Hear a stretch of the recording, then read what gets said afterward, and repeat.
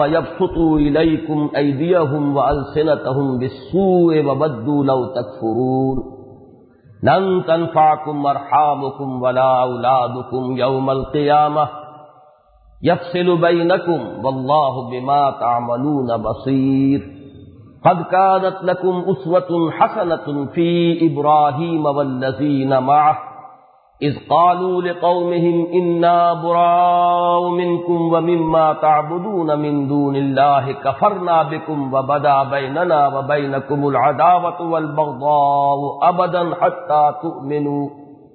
حَتَّى تُؤْمِنُوا بِاللَّهِ وَحْدَهُ إِلَّا قَوْلَ إِبْرَاهِيمَ لِأَبِيهِ لَأَسْتَغْفِرَنَّ لَكَ وَمَا أَمْلِكُ لَكَ مِنَ اللَّهِ مِنْ شَيْءٍ رَبَّنَا عَلَيْكَ تَوَكَّلْنَا وَإِلَيْكَ أَنَبْنَا وَإِلَيْكَ الْمَصِيرُ رَبَّنَا لَا تَجْعَلْنَا فِتْنَةً لِلَّذِينَ كَفَرُوا وَاغْفِرْ لَنَا رَبَّنَا إِنَّكَ أَنْتَ الْعَزِيزُ الْحَكِيمُ لقد كان لكم فيهم أسوة حسنة لمن كان يرجو الله واليوم الآخر ومن يتول فإن الله هو الغني الحميد عسى الله أن يجعل بينكم وبين الذين عاديتم منهم مودة والله قدير والله غفور رحيم صدق الله العظيم رب اشرح لي صدري ويسر لي أمري واحلل عقدة من لساني يفقهوا قولي اللهم ربنا ألهمنا رشدنا واعصمنا من شرور أنفسنا اللهم أرنا الحق حقا وارزقنا اتباعه وأرنا الباطل باطلا وارزقنا اجتنابه آمین یا رب العالمین۔ چونکہ تقریباً 1.5 ماہ کا وقفہ درمیان میں آ گیا ہے، لہذا کچھ دوبارہ ذہن میں تازہ کرنا ہوگا کہ ہم اس وقت مصحف میں کس مقام پر ہیں۔ آپ میں سے اکثر حضرات کو اب یہ بات تو یاد ہو چکی ہوگی کہ قرآن حکیم کی 7 منزلیں تو وہ ہیں جن کا تعلق تلاوت سے ہے۔ 7 منزلیں تقریباً برابر حصے میں قرآن مجید منقسم ہے، تاکہ ایک منزل یا ایک حزب کی انسان اگر روزانہ تلاوت کر لے تو ہر ہفتے میں وہ قرآن مجید ختم کرے۔ اس میں معانی یا مفاہیم کا کوئی لحاظ نہیں ہے، بلکہ اصل شے ہے کہ تقریباً برابر حصوں میں قرآن منقسم ہو جائے۔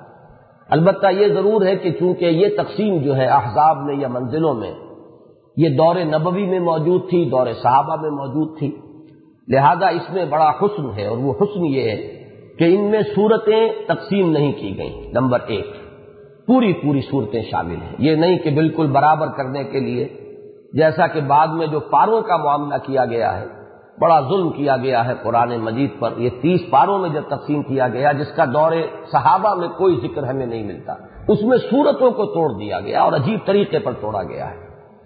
لیکن یہ کہ یہ جو احزاب ہیں ان میں صورت کی کوئی فصیل نہیں ٹوٹتی، پوری صورتیں ہیں، اور اس میں بھی ایک مزید حسن یہ ہے کہ سورہ فاتحہ کو علیحدہ کر دے، اس لیے کہ وہ پورے قرآن مجید کے لیے ایک تمہید اور ڈباچے کی حیثیت رکھتی ہے، خود اپنی جگہ مکمل قرآن ہے۔ تو اس کے بعد پہلے حزب میں آپ کو 3 صورتیں ملیں گی، پھر 5، پھر 7، پھر 9، پھر 11، پھر 13۔ یہ بالکل ایک لیڈر ہے، سیڑھی ہے جو بنتی ہے۔ البتہ آخری حزب جو ہے حزب مفصل، اس میں 65 صورتیں ہیں۔ یہ ایک تقسیم ہے۔ دوسری تقسیم ہے مکی اور مدنی صورتوں کی، کہ 7 ہی حصوں میں قرآن مجید اس اعتبار سے منقسم ہے کہ پہلے چند 1 یا 1 سے زائد مکی صورتیں، پھر 1 یا 1 سے زائد مدنی صورتیں، تو مکیات اور مدنیات کا ایک گروپ مکمل، پھر مدنی، پھر مکی، پھر مدنی، مکی اور مدنی، اس طریقے سے 7 گروپ بنتے ہیں۔ ان کا بڑا گہرا تعلق جو ہے قرآن مجید کے مضامین کے ساتھ ہے۔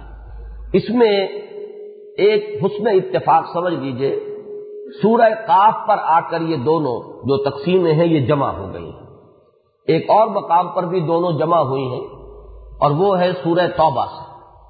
لیکن یہ کہ سورہ قاف سے لے کر آخر قرآن مجید تک سورۃ الناس تک یہ منزل تو ایک ہے، منزل تلاوت، یہ حزب مفصل کہلاتا ہے، جس کی 65 صورتیں ہیں۔ لیکن مکی مدنی کے اعتبار سے اس میں 2 گروپ ہیں، 6واں اور 7واں۔ 6 گروپ میں پہلے 6 مکی صورتیں تھیں، 7 صورتیں، سورہ قاف سے شروع ہو کر سورہ واقعہ تک، سورہ قاف، سورہ ذاریات، سورہ طور، سورۃ النجم، سورۃ القمر، سورۃ الرحمن، سورۃ الواقعہ۔ پھر یہ مدنی صورتیں ہیں جو سورہ حدید سے شروع ہوئی ہیں سورہ تحریم تک، یہ 10 صورتیں، ان میں سے 3 کا ہم مطالعہ کر چکے ہیں، 4تھی صورت آج شروع کر رہے ہیں۔ یہ جو چھٹا گروپ ہے اس کے بارے میں عرض کر چکا ہوں کہ اس کی جو مکیات ہیں وہ بھی ایک اعتبار سے قرآن مجید میں کلائمیکس کی حیثیت رکھتی ہیں۔ ان میں اصل خطاب ہے منکرین آخرت سے، انذار آخرت ان کا اصل مضمون ہے، لیکن ظاہر بات ہے کہ مکی صورتوں میں جہاں کوئی خاص مضمون آئے گا ایمانیات ثلاثہ میں سے بقیہ 2 مضامین بھی ہوں گے، توحید کا ذکر بھی ہے، رسالت کا ذکر بھی ہے، لیکن اصل مضمون آخرت ہے۔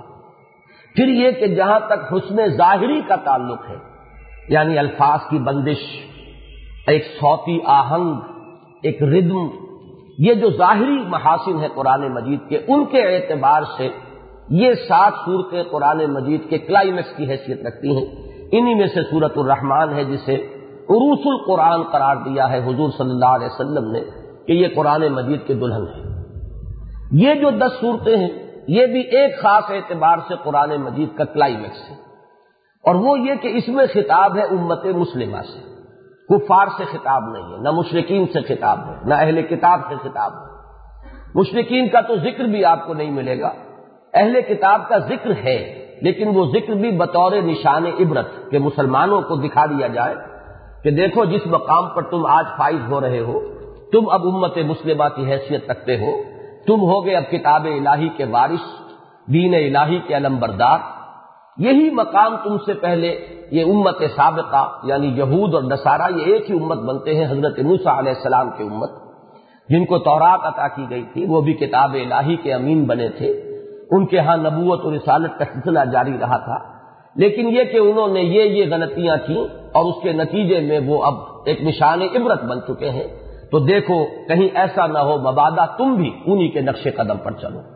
تو اگر اہل کتاب کا ذکر ہے وہ بھی یہاں پر بطور نشان عبرت ہے، ان سے خطاب کا انداز نہیں ہے، سوائے ایک سورہ جمعہ میں آپ کو ملے گا کہ خطاب کا انداز ہے، لیکن وہ بھی اصلاً ضمناً ہے۔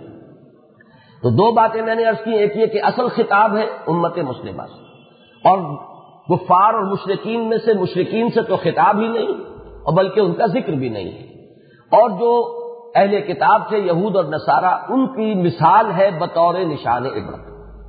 دوسری بات یہ نوٹ کیجئے کہ مسلمانوں سے خطاب میں بھی ملامت کا رنگ ہے، تمہیں کیا ہو گیا ہے، تم کیوں خرچ نہیں کرتے، کیوں اللہ کی راہ میں جہاد نہیں کرتے، کیوں کہتے ہو جو کرتے نہیں ہو، کیوں تم اللہ کے دشمنوں سے دوستی کی پینگیں بڑھاتے ہو۔ یہ انداز آپ کو ان تمام صورتوں میں ملے گا، ملامت کا انداز ہے، اس لیے کہ امت مسلمہ میں آپ کو معلوم ہے کہ ایک طرف مومنین صادقین بھی تھے، دوسری انتہا پر منافقین بھی اس وقت شامل تھے، مسلمانوں میں شامل تھے، قانوناً مسلمان تھے۔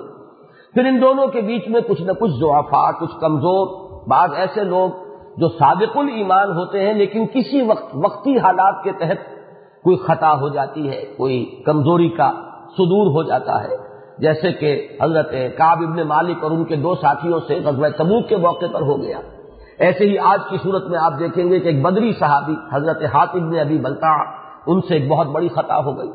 تو یہ جو تمام چیزیں ہیں ان کو سامنے رکھیے، تو ان صورتوں میں جو کمزوری کے پہلو تھے مسلمانوں میں ان کو لائم لائٹ میں لا کر، ان کو فوکس میں لا کر اور ایک تنقید اور ایک تحدید کا انداز اختیار کیا گیا ہے۔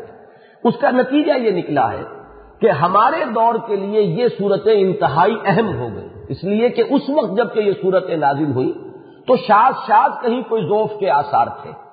جو غلبہ تھا امت مسلمہ وہ تو مومن صادقین کا تھا، ان کا نیوکلیس جو ہے ریڑھ کی ہڈی صحابہ کرام کی، وہ بھی تو مومنین صادقین پر مشتمل تھی، لہذا مغلوب تھا یہ حصہ جس کا یہاں ذکر کیا جا رہا ہے، لیکن ان کو فوکس کر دیا گیا۔ جیسے کہ آپ کو معلوم ہے چھوٹی سی چیز ہو لیکن اگر مائکروسکوپ کو فوکس وہاں کر دیں گے تو بڑی نظر آئے گی، تو فوکس ان کو کیا گیا ہے، اور اس سے ہمیں فائدہ یہ ہوا ہے کہ آج جب کہ ہمارے ہاں غالب حصہ انہی چیزوں کا ہے، قول و عمل کا تضاد ہے، نفاق عملی کا دورہ ہے، ہم انفاق اور جہاد کے لیے کوئی اپنے اندر امنگ نہیں پاتے، دنیا داری جو ہے مسلط ہو چکی ہے، اور اکثر و بیشتر یہ کہنا غلط نہیں ہوگا کہ جو بھی نصارہ اور یہود کی روش تھی وہ ہم نے من حیث المجموع اختیار کر لی ہے۔ تو ان حالات میں یہ صورتیں ہمارے لیے بہت مفید ہیں، بہت مؤثر ہیں. ان پر خاص طور پر جو ہے ہمیں اپنی توجہ کو مرتکز کرنا چاہیے. شاید کہ اللہ کا جو جھنجھوڑنے کا انداز ہے وہ کبھی ہمیں بیدار کر دے، ہم ہوش میں آ جائیں، ہمارے اندر جو ہے شعور پیدا ہو جائے اپنی خامیوں کا، کوتاہیوں کا. اس پہلو سے یہ صورتیں قرآن مجید میں جیسا کہ میں نے عرض کیا کلائمیکس کا درجہ رکھتی ہیں. تو یہ تو اس گروپ کے بارے میں دو بنیادی باتیں میں نے عرض کر دیں. اب جیسا کہ میں نے عرض کیا کہ اس میں 10 صورتیں ہیں، یہ جو مدنی صورتیں ہیں سورہ حدید سے سورہ تحریم تک. اس کی ایک تقسیم آپ کو یاد ہوگی کہ 5 صورتوں کا آغاز ہوا ہے سبح للہ یا یسبح للہ کے الفاظ سے. اللہ کی تسبیح کا ذکر ہے 5 صورتوں کے آغاز میں، یا فعل ماضی کی شکل میں ہے 3 صورتوں میں، اور یا پھر فعل مضارع کی شکل میں ہے 2 صورتوں میں. سورہ حدید، سورہ حشر، سورہ صف یہ فعل ماضی ہے سبح للہ، اور سورہ جمعہ، سورہ تغابن یہ فعل مضارع یسبح للہ. باقی 5 صورتیں وہ ہیں کہ جن کا آغاز سادگی سے ہو گیا ہے، بغیر کسی تمہید کے، بغیر تسبیح کے. تو یہ 5 جمع 5 ہو گئی. اب ان میں بھی ایک عجیب تقسیم ہے، جوڑے بھی ہیں. سورہ حدید کے ساتھ پہلے وہ مسبحات میں سے سورہ حدید ہے، بلکہ المسبحات ہے جیسا کہ ہم پڑھ چکے ہیں. اب اس کے مضامین کا میں اس وقت تجزیہ نہیں کر سکتا. اس کے بعد سورہ مجادلہ آئی جس کا آغاز بغیر تسبیح کے ہو گیا ہے. پھر سورہ حشر آئی، پھر سبح للہ ما فی السماوات و ما فی الارض. پھر یہ سورہ ممتحنہ ہے، اس کا آغاز ہو رہا ہے یا ایھا الذین آمنوا لا تتخذوا عدوی وعدوکم اولیاء، بغیر کسی تمہید کے، بغیر تسبیح کے. البتہ اس کے بعد جو آئے گا وہ اس گروپ کا کلائمیکس ہے، وہ اس کا نقطۂ عروج ہے. وہ یہ کہ 2 مسبحات آپ کو جڑواں ملیں گی، سورہ صف اور سورہ جمعہ. اور وہاں ایک خاص بات یہ بھی نظر آئے گی کہ زمانہ وہاں مل گیا ہے، فعل ماضی اور فعل مضارع. سورہ صف شروع ہوئی سبح للہ ما فی السماوات و ما فی الارض، اور سورہ جمعہ یسبح للہ ما فی السماوات و ما فی الارض. یہ جوڑا جو ہے اس اعتبار سے اس گروپ کا کلائمیکس ہے جو انشاءاللہ اب آئندہ پڑھیں گے. ویسے وہ ہمارے منتخب نصاب میں شامل ہے، بارہا اس کا درس آپ نے سنا ہوگا، لیکن اس تسلسل کے ساتھ انشاءاللہ پھر اب ہم مطالعہ کریں گے. اس کے بعد پھر ایک جوڑا آتا ہے، اس میں ترتیب الٹی ہو گئی ہے کہ پہلے وہ صورت ہے جس میں تسبیح کا ذکر نہیں ہے، سورہ منافقون اذا جاءک المنافقون قالوا نشهد انک لرسول اللہ. پھر اس جوڑے کا دوسرا جو ہے حصہ وہ ہے سورہ تغابن، پھر وہ مسبحات میں سے ہے. اس کے بعد ایک جوڑا ہے جو بغیر تسبیح کے ہے، سورہ طلاق، سورہ تحریم یا ایھا النبی لم تحرم ما احل اللہ لک یا ایھا النبی اذا طلقتم النساء فطلقوہن. یہ انداز ہے سورہ تحریم اور سورہ طلاق کا. تو یہ میں نے ایک برڈز آئی ویو آپ کے سامنے رکھا ہے کہ ترتیب ان صورتوں کی کیا ہے. اب اس میں خاص چیز جو نوٹ کرانے کی آج میں چاہتا ہوں کہ آپ کو نوٹ کرا دوں وہ یہ ہے کہ مضامین کے اعتبار سے ایک نسبت تو سورہ حدید اور سورہ مجادلہ میں بڑی گہری ہے جو جوڑے کی نسبت ہونی چاہیے. وہ کیا ہے ذہن میں تازہ کر لیں کہ سورہ حدید میں آغاز میں 2 حکم دیے گئے، ایمان لاؤ اور کھپا دو اور خرچ کر دو اللہ کی راہ میں ان سب چیزوں میں سے جو ہم نے تمہیں عطا کی، جن میں تمہیں خلافت عطا فرمائی. آمنوا باللہ ورسولہ وانفقوا مما جعلکم مستخلفین فیہ. اس کے بعد پھر 2 جوڑے آئے ذرا ملامت کے، وما لکم لا تؤمنون، تمہیں کیا ہو گیا ہے، ایمان پختہ کیوں نہیں رکھتے. اور پھر ساتھ ہی اگر کوئی شخص جاگ جائے، ہوش میں آ جائے، اسے اپنے ذوق ایمان کا شعور و ادراک ہو جائے تو راستہ بھی دکھا دیا گیا یہ ایمان کہاں سے ملے گا. هو الذی ينزل على عبده آیات بینات لیخرجکم من الظلمات الی النور. اس کے بعد پھر وہی ایک زجر کا انداز، ڈانٹنے کا انداز، جھنجھوڑنے کا انداز. وما لکم الا تنفقوا فی سبیل اللہ وللہ میراث السماوات والارض. تمہیں کیا ہو گیا، اللہ کی راہ میں خرچ کیوں نہیں کرتے، کھپاتے کیوں نہیں ہو. اور اس کے بعد اس کی ترغیب و تشویق آ گئی. یہاں سے وہ صورت شروع ہوئی. اس کے بعد نفاق کا مضمون آیا کہ اگر اللہ کی راہ میں جان اور مال کھپانے سے دریغ کرو گے، اگر پہلوتی ہی کرو گے، جان چراؤ گے تو اس کا نتیجہ کیا ہے، نفاق ہے. وہ مضمون بڑی وضاحت کے ساتھ آنے کے بعد پھر تدریجاً یہ کلائمیکس کو پہنچا ہے سورہ حدید کی آیت نمبر 25 میں کہ ہم نے جو رسولوں کو بھیجا، کتابیں نازل کی، رسولوں کو معجزے عطا کیے، میزان شریعت تمہیں عطا فرمائی، تو کس لیے؟ یہ ساری چیزیں ایکسرسائز ان فیوٹیلٹی نہیں ہے، یہ کوئی ہماری ہابی نہیں تھی، یہ کوئی شغل نہیں تھا، بلکہ ان سب کا ایک ہدف ہے، ایک ٹارگٹ ہے. وہ ٹارگٹ کیا ہے، لِیَقُومَ النَّاسُ بِالْقِسْطِ، تاکہ لوگ عدل پر قائم ہوں۔ ایک نظام عدل اجتماعی قائم کرنا مقصود ہے۔ انزال کتب، بعثت انبیاء، بعثت رسل، ان سب کا ہدف کیا ہے؟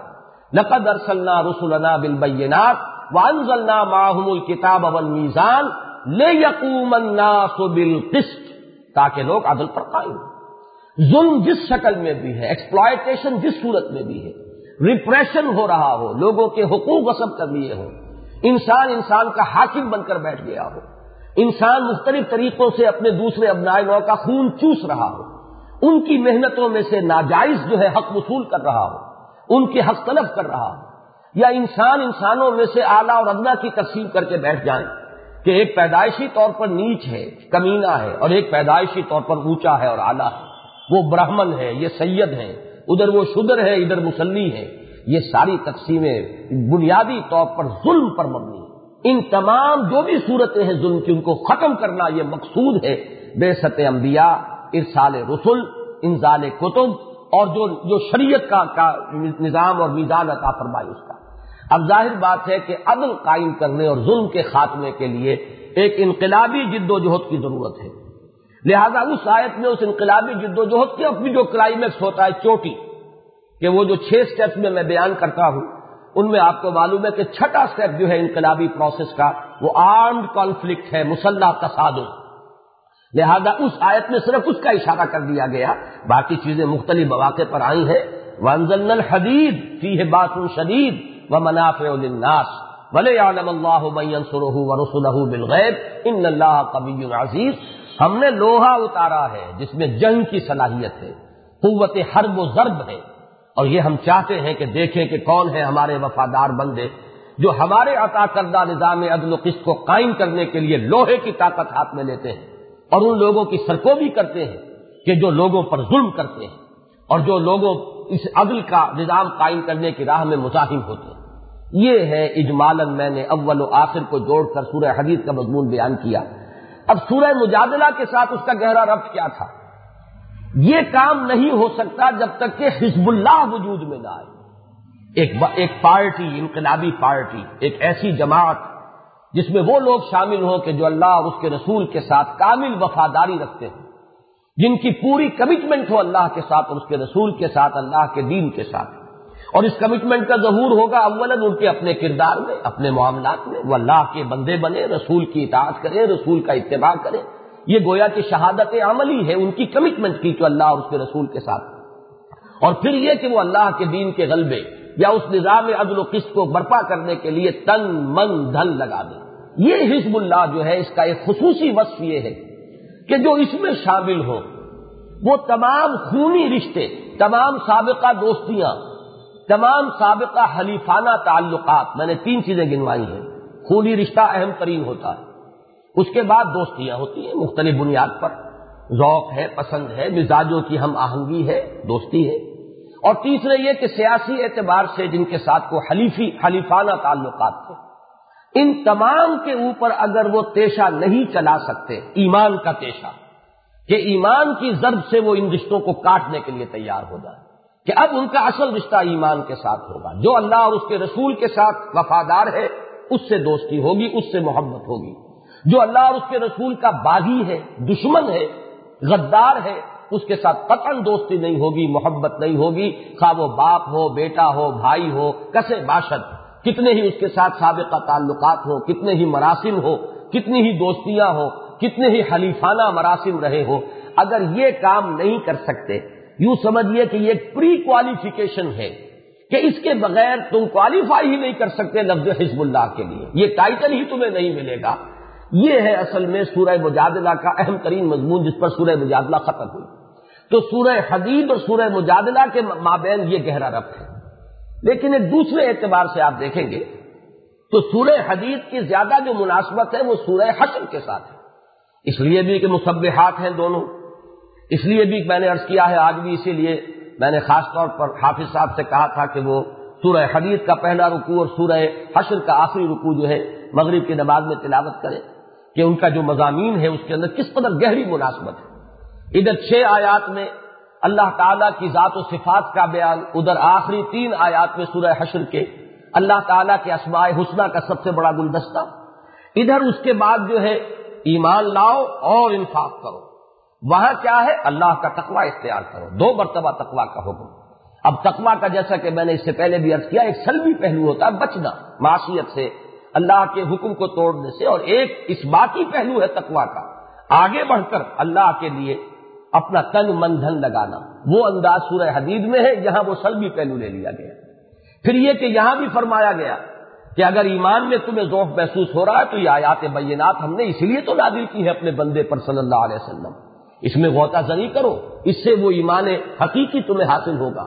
یہی بات سورہ حشر کے آخر میں فرما دی گئی، لو انزلنا هذا القرآن على جبل لرأيته خاشعا متصدعا من خشیۃ اللہ۔ اسی طرح جو ما بعد الطبیعیات کے موضوع ہے فلسفے کا، اس کا چوٹی کا مضمون جو ہے حقیقت وجود، اس پر سورہ حدید کے جو آیت نمبر 3 ہے، هو الاول والآخر والظاہر والباطن، اور جو فلسفے کی ایک دوسری شاخ ہے نفسیات انسانی، اس کے اعتبار سے چوٹی کی آیت ہے سورہ حشر کے جو آخری رکوع میں ہے، وَلَا تَكُونُوا كَالَّذِينَ نَسُوا اللَّهَ فَأَنسَاهُمْ أَنفُسَهُمْ أُولَٰئِكَ هُمُ الْفَاسِقُونَ۔ تو پہلا رکوع سورہ حدید کا اور آخری رکوع سورہ حشر کا انتہائی مشابہت ہے اور مناسبت ہے، مضامین کی ترتیب عکسی ہے۔ اب دیکھیے یہاں تک بات ہوئی ہے کہ سورہ حدید شروع ہوئی سبح للہ ما فی السماوات والارض سے، اور سورہ حشر ختم ہوئی یسبح لہ ما فی السماوات والارض وہو العزیز الحکیم۔ بالکل وہاں کا جو ابتدائیہ ہے یا اختتام ہو رہا ہے، صرف اس فرق کے ساتھ کہ وہاں فعل ماضی ہے، یہاں فعل مضارع ہے۔ تو یہ میں نے صرف اشارہ کیا ہے کہ مضامین کے اعتبار سے یہاں پر جو وہ جوڑوں کی تقسیم اس سے پہلے ہم دیکھتے آئے ہیں قرآن مجید میں، یہاں وہ ایک اضافی شان کے ساتھ ہے کہ ایک پہلو سے سورہ حدید کا جوڑا جو ہے سورہ مجادلہ ہے، ایک دوسرے پہلو سے سورہ حدید کا جوڑا جو ہے وہ بنتا ہے سورہ حشر، ایک پہلو سے سورہ حشر کا جوڑا ہے سورہ ممتحنہ، لیکن ایک اعتبار سے سورہ مجادلہ کے ساتھ مناسبت ہے سورہ ممتحنہ کی، بلکہ ایسے محسوس ہوتا ہے کہ جس مضمون پر سورہ مجادلہ ختم ہوئی ہے اسی مضمون سے سورہ ممتحنہ شروع ہوئی ہے، ان دونوں کے مابین بڑا گہرا ربط ہے۔ اب اس چیز کے بعد آخری بات تمہیداً میں عرض کروں گا کہ میں بار بار آج لفظ استعمال کر رہا ہوں کلائمیکس، کہ اس پہلو سے یہ مقام کلائمیکس ہے، بارہا میں نے یہ اصطلاح استعمال کی ہے کہ قرآن مجید میں بہت سے مضامین بتکرار و اعادہ آئے ہیں، بہت سے مقامات پر آئے، لیکن ہر مضمون پر کوئی ایک مقام جو ہے وہ اس کے نقطۂ عروج، اس کے کلائمیکس کی حیثیت رکھتا ہے۔ تو اب ایک مضمون جس کے اعتبار سے سورہ ممتحنہ کلائمیکس کا درجہ رکھتی ہے، وہ مضمون پہلے ذہن میں اب تازہ کر لیں اور اس عنوان کو جما لیں۔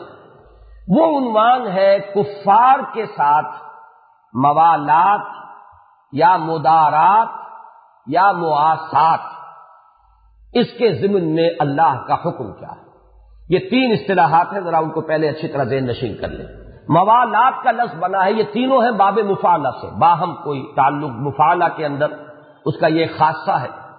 موالات ولی سے بنا ہے، ولی کہتے ہیں دوست، گرم جوش دوست، انتہائی قابل اعتماد دوست، جس سے کہ آپ کسی آڑے وقت میں توقع رکھیں کہ وہ آپ کے کام آئے گا، جس کے بارے میں آپ کو یہ اعتماد ہو کہ وہ آپ کا ہمدرد ہے، غمخوار ہے، وفادار ہے، وہ ولی ہے۔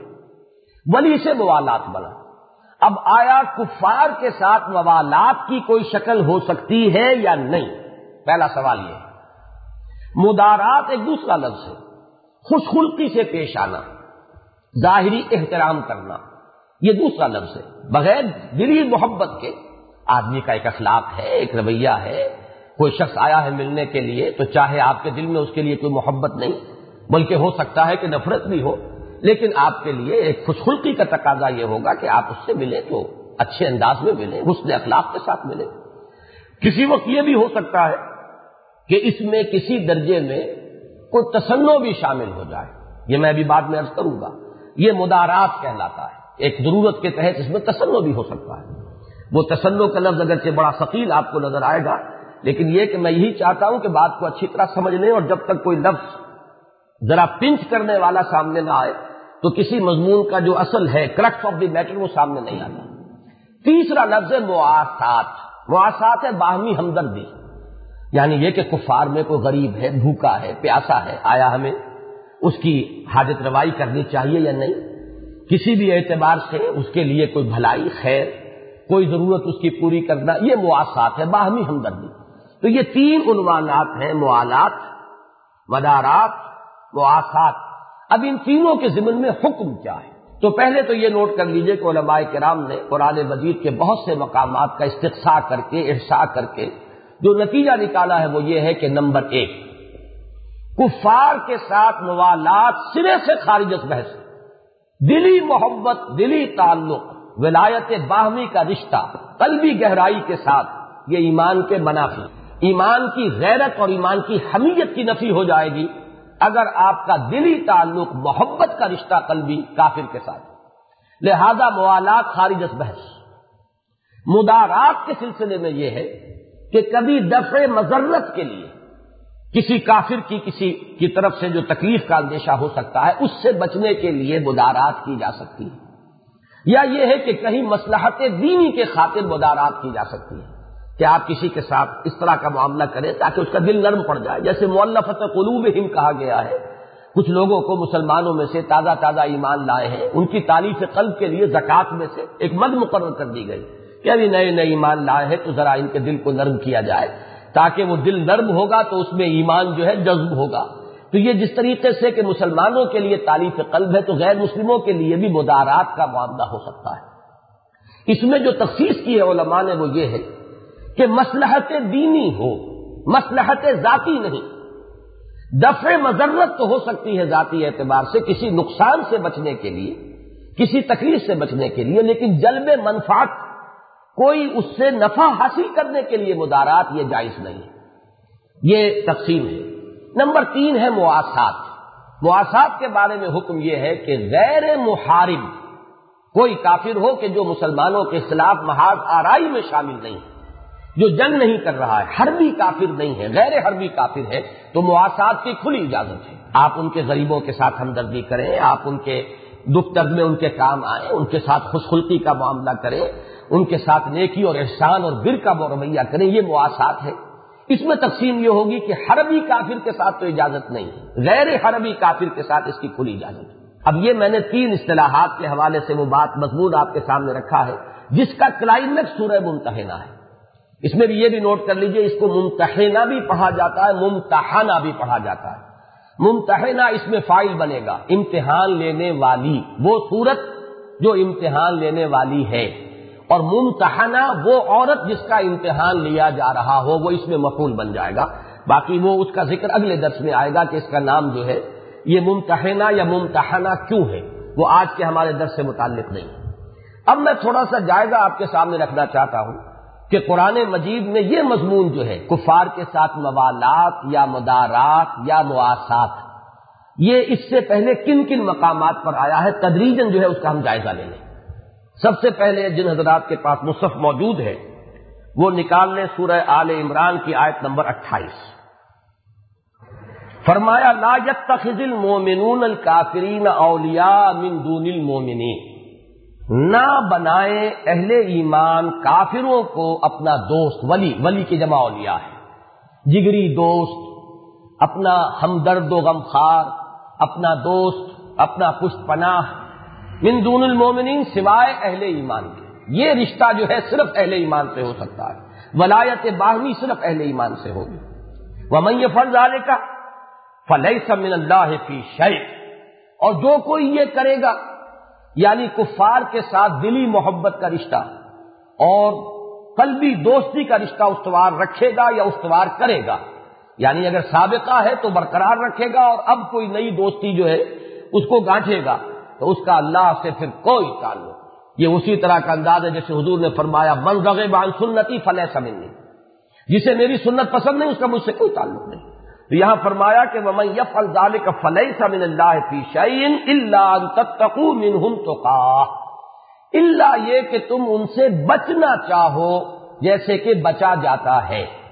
یہ اس سے پہلے جب ہم اس مقام سے گزرے تفصیل سے بحث ہو چکی ہے کہ یہ ہے وہ مقام جس کے اب مدارات کا جو میں نے عنوان قائم کیا تھا وہ یہاں آئے گا۔ موالات تو بالکل نہیں ہو سکتی، خارج از بحث۔ مدارات ہو سکتی ہے، وہ بھی دفع مضرت کے لیے، کفار کی طرف سے کوئی اندیشہ ہو، کوئی خطرہ ہو، مضرت کا، تکلیف کا، اس سے بچنے کے لیے ان کے ساتھ نرمی، ملائمت، کچھ احترام اور ادب کی شکل، کچھ ان کے ساتھ خوش خلقی کی شکل اختیار کی جائے، جو میں نے مدارات کے عنوان کے تحت آپ کے سامنے رکھی، اس کی اجازت ہے۔ تو چونکہ لفظ تتقوا آیا، تم بچو، اسی میں یہ بات آ گئی کہ یہ دفع مضرت کے لیے تو ہو سکتا ہے لیکن جلب منفعت کے لیے نہیں ہو سکتا۔ کفار سے کوئی نفع حاصل کرنے کے لیے ان کے ساتھ جو ہے وہ چاپلوسی کے روش اختیار کرنا یہ جائز نہیں۔ نمبر 2 یہ کہ اسی مقام سے اصل میں اہل تشیع نے اپنا جو وہ تقیہ ہے اس کے لیے دلیل لی ہے۔ تو اصولاً تو وہاں پر ایک مضمون موجود ہے، اس کو یوں کہیے کہ جہاں انگلی رکھنے کی جگہ تھی وہاں انہوں نے پورا ہاتھ رکھ دیا ہے اور انہوں نے اس کو پورے ایک فلسفے کی بنیاد بنا لیا ہے۔ تو ذہن میں یہ رکھیے کہ اس کی اجازت اگر ہے، نمبر 1 تو دفع مضرت کے لیے ہے، جلب منفعت کے لیے نہیں۔ نمبر 2 یہ ہے بہرحال رخصت، عزیمت نہیں ہے، اس کو دین کا فلسفہ نہیں بنایا جا سکتا، یہ رخصت ہے، کمزور طبقے کے لیے اجازت ہے۔ جیسی کہ اجازت یہ ہے کہ کہیں آپ بھوکے مر رہے ہو تو آپ خنزیر کھا کر یا مردار کا گوشت کھا کر بھی جان بچا سکتے ہیں۔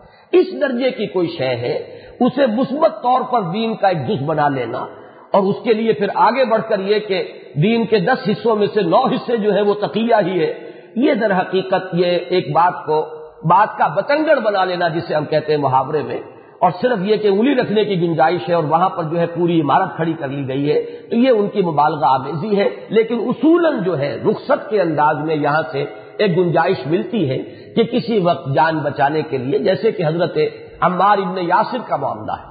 یہ 3 افراد پر مشتمل گھرانہ تھا، حضرت یاسر، ان کی اہلیہ حضرت سمیہ اور ان دونوں کے صاحبزادے حضرت عمار۔ ابو جہل نے شدید ترین ایذاء انہیں پہنچائی۔ ماں باپ جو تھے یعنی شوہر اور بیوی حضرت سمیہ اور ان کے شوہر حضرت یاسر، انہوں نے تو جان دینا قبول کر لیا، کلمہ کفر زبان سے نہیں نکالا، لیکن حضرت عمار برداشت نہیں کر سکے اور انہوں نے ایک کلمہ کفر زبان سے نکال کر جان بچا لی۔ پھر شدید ان کے اوپر پشیمانی کی کیفیت طاری ہوئی، لیکن نبی اکرم صلی اللہ علیہ وسلم نے انہیں اطمینان دلایا کہ یہ بھی دین میں گنجائش ہے، اجازت ہے۔ عزیمت وہی تھی جو تمہارے والدین نے کی ہے، یہ تو پھر یہ رتبہ بلند ملا جس کو مل گیا، لیکن یہ ہے کہ بہرحال دین میں کمزور طبقے کے لیے بھی گنجائش رکھی ہے اللہ نے، رخصت کا پہلو بھی ہے، تو یہ بھی دین کے اندر ہے، دین سے باہر نہیں ہے، لہذا زیادہ پشیمان نہ ہو۔ تو یہ پہلو جو ہے رخصت کا ہے۔ الا ان تتقوا منهم تقاه ويحذركم الله نفسه، اب اس میں اشارہ کر دیا اللہ تمہیں اپنے آپ سے ڈراتا ہے، ان سے مت ڈرو، مجھ سے ڈرو، یعنی یہ ہے کہ عزیمت کا اختیار کرو اور کفار کے کسی دفع مضرت کے تحت بھی ان کے ساتھ کوئی ملائمت کا معاملہ اور مداہنت کا معاملہ اختیار نہ کرو، یہ ہے عزیمت کی راہ۔ البتہ یہ کہ کمزور طبقے کے لیے گنجائش ہے۔ وَإِلَى اللَّهِ الْمَصِيرُ، اور اللہ کی طرف لوٹنا ہے۔ اب یہ سورہ آل عمران کی آیت نمبر 28 تھی۔ اب آگے چلیے، یہی مضمون سورہ مائدہ میں آتا ہے۔ آیت نمبر 51 میں فرمایا یا ایھا الذین آمنوا لا تتخذوا اليہود والنصارى اولیاء بعضهم اولیاء بعض ومن يتولهم منکم فإنه منهم ان اللہ لا يهدي القوم الظالمین۔ اہل ایمان ہرگز مت بناؤ یہود کو اور نصارہ کو اپنے دوست، اپنے ولی۔ بعضهم اولیاء بعض، وہ ایک دوسرے کے ولی ہیں، وہ ان کے درمیان رشتے ہیں، تعلقات ہیں، ظاہری دشمنی بھی ہے لیکن مسلمانوں کے مقابلے میں وہ ایک ہے۔ جیسے کہ فرمایا گیا کہ الکفر ملت واحدہ، کفر جو ایک ملت ہے، مسلمانوں کے ساتھ دشمنی میں یہ ایک ہو جائے گی، لہذا یہ آپس میں تو ایک دوسرے کے ولی ہیں لیکن اے مسلمانوں تمہارے ولی نہیں ہو سکتے۔ تو یہود اور نصارہ کو اپنا ولی نہ بناؤ۔ اب اس میں ایک تو پہلو ہو گیا مثبت انداز میں، اور اس کے بعد دھمکی کا انداز، وَمَن يَتَوَلَّهُم مِّنكُمْ فَإِنَّهُ مِنْهُمْ، بات وہی ہوئی جو پہلے آ چکی ہے، جو کوئی تم میں سے یہ کرے گا پھر اس کا اللہ سے کوئی تعلق نہیں رہے گا۔ یہ سورہ آل عمران میں آیا۔ یہاں جو ہے اس سے بھی زیادہ انداز جو ہے تہدید کا اور دھمکی کا ہے، جو کوئی بھی تم میں سے ان کی دوستی اختیار کرے گا پھر وہ انہی میں سے شمار ہوگا۔ جیسے کہ حضور نے فرمایا کہ من تشبہ قوما فإنہ منہم، جس نے کسی قوم کا تشبہ اختیار کیا، اسی کی وضاحت اس درجے تک اختیار کر لی کہ پہچاننا مشکل ہو جائے کہ یہ ان میں سے نہیں ہے اور یہ مسلمان ہے، انہی میں سے ہے، پھر شمار بھی انہی کے ساتھ ہوگا۔ یا جیسے حضور نے فرمایا المرء مع من احب، آدمی اسی کے ساتھ شمار ہوگا کہ جس کے ساتھ اس کی محبت ہے۔ تو یہاں فرمایا کہ اگر تم ان کو دوست بناؤ گے تو فَإِنَّهُ مِنْهُمْ، جو تم میں سے یہ کرے گا پھر وہ انہی میں سے ہوگا. إِنَّ اللَّهَ لَا يَهْدِي الْقَوْمَ الظَّالِمِينَ، اللہ تعالیٰ ظالموں کو، ایسے ظالموں کو زبردستی ہدایت نہیں دیتا. اس کے بعد ذرا آگے چل کر یہ مضمون جو ہے اپنی کلائمیکس کو پہنچا ہے سورہ مائدہ کی آیات نمبر 54 تا 56 میں، بلکہ 57 میں. اب وقت کیونکہ کم ہے میں صرف ترجمہ کروں گا، زیادہ وضاحت سے نہیں. یہ ہمارے منتخب نصاب نمبر 2 میں یہ مقام شامل ہے. یا ایھا الذین آمنوا من یرتد منکم عن دینہ، اہل ایمان جو بھی تم میں سے اپنے دین سے پیچھے ہٹے گا، فسوف یأتی اللہ بقوم، تو اللہ تعالیٰ ان قریب لے آئے گا ایک ایسی قوم کو، یحبہم ویحبونہ. یہ ذرا 3 جوڑے آئیں گے، نوٹ کیجئے. ایسی قوم ہوگی کہ اللہ ان سے محبت کرے گا، وہ اللہ سے محبت کریں گے. اذلۃ علی المؤمنین اعزۃ علی الکافرین، وہ اہل ایمان کے حق میں بڑے نرم ہوں گے، ہو حلقہ یاراں تو بریشم کی طرح نرم.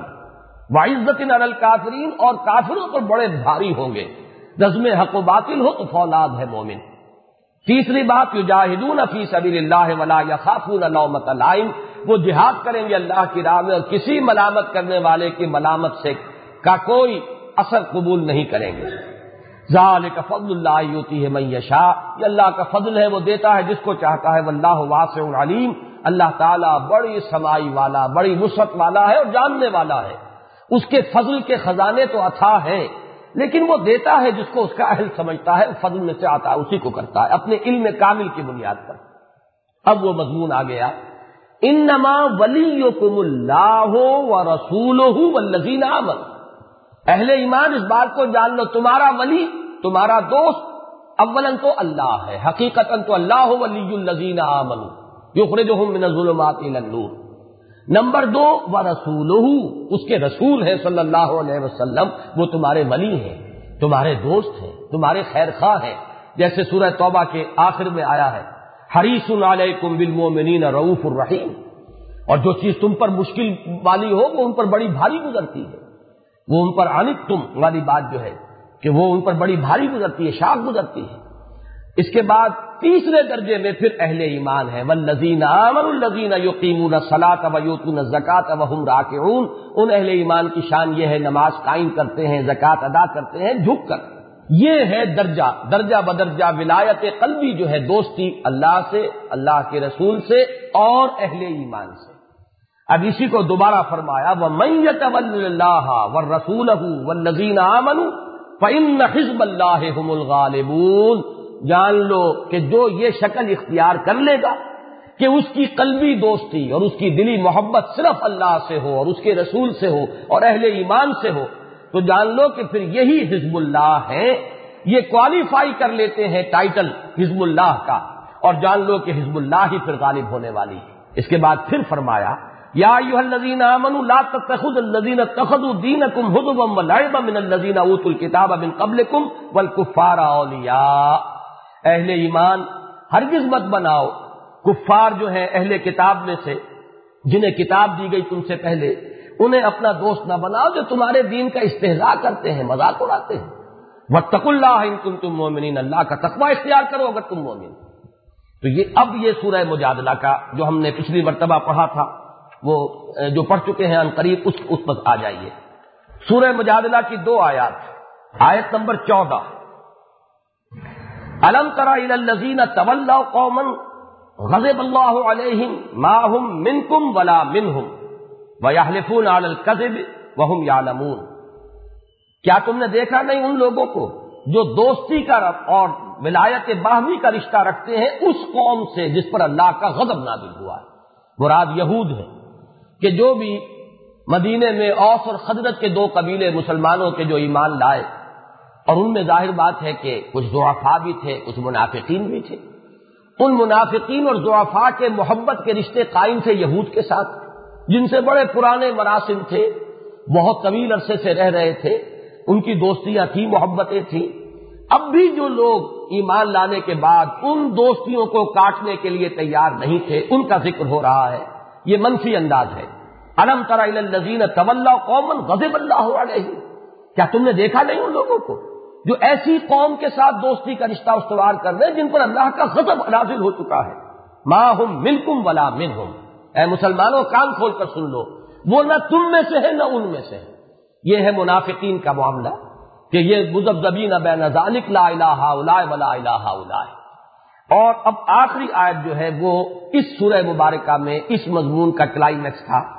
فرمایا لا تجد قوما یؤمنون باللہ والیوم الآخر، تم ہرگز نہیں پاؤ گے کسی قوم کو جو ایمان رکھتے ہوں اللہ پر اور یوم آخر پر، یوادون من حاد اللہ، کہ وہ محبت رکھتے ہوں، دلی الفت رکھتے ہوں ان سے جو اللہ کے دشمن ہوں، اللہ کے ساتھ انہوں نے محاربے کی روش اختیار کی ہو، ورسولہ، اور اس کے رسول کے ساتھ، ولو کانوا آباہم، خواہ وہ ان کے باپ ہوں، او ابناہم یا ان کے بیٹے ہوں، او اخوانہم یا ان کے بھائی ہوں، او عشیرتہم یا ان کے رشتہ دار ہوں، اولئک کتب فی قلوبہم الایمان، یہ ہیں وہ لوگ جنہوں نے یہ سارے رشتے کاٹ دیے ہیں ایمان کی تلوار سے، یہ ہیں کہ جن کے دلوں میں اللہ نے ایمان لکھ دیا ہے، جاگزین کر دیا ہے، ان کے جس طرح پتھر پہ لکیر ہو جاتی ہے اس طرح ان کے دلوں پر ایمان نقش ہو گیا ہے۔ وَأَيَّدَهُم بِرُوحٍ مِّنْهُ، اور اللہ نے ان کی مدد کی ہے، تائید فرمائی ہے خاص اپنی طرف سے رحمت اور روح کے ذریعے۔ وَيُدْخِلُهُمْ جَنَّاتٍ تَجْرِي مِن تَحْتِهَا الْأَنْهَارُ خَالِدِينَ فِيهَا، اور اللہ داخل کرے گا انہیں ان باغات میں جن کے دامن میں ندیاں بہتی ہوں گی، جن میں وہ ہمیشہ ہمیش رہیں گے۔ رضی اللہ عنہم ورضوا عنہ، اللہ ان سے راضی ہوا اور وہ ان سے اللہ سے راضی ہوئے۔ اولئک حزب اللہ، یہ ہے اللہ کی پارٹی، یہ ہے اللہ کی حزب، یہ ہیں جو کوالیفائی کر گئے ہیں، اب یہ ٹائٹل جو ہے انہوں نے حاصل کر لیا ہے کہ وہ اللہ کی حزب ہے۔ الا ان حزب اللہ هم المفلحون، آگاہ ہو جاؤ کہ کامیاب ہونے والے اور اپنی منزل مراد تک پہنچنے والے تو صرف حزب اللہ کے لوگ ہیں۔ یہ میں نے 3 مقامات بتائے، لیکن ان میں ایک قدر مشترک ہے، اور وہ یہ ہے کہ ان میں خاص طور پر مخاطب کون ہے؟ نصارہ، مدینے کے مسلمان، اور ان میں کن کی دوستی کی طرف اشارہ کیا جا رہا ہے؟ یہود کی، کیونکہ یہود وہاں پر آباد تھے، 3 قبیلے موجود تھے، ان کے حلیفانہ تعلقات تھے، دوستیاں تھیں۔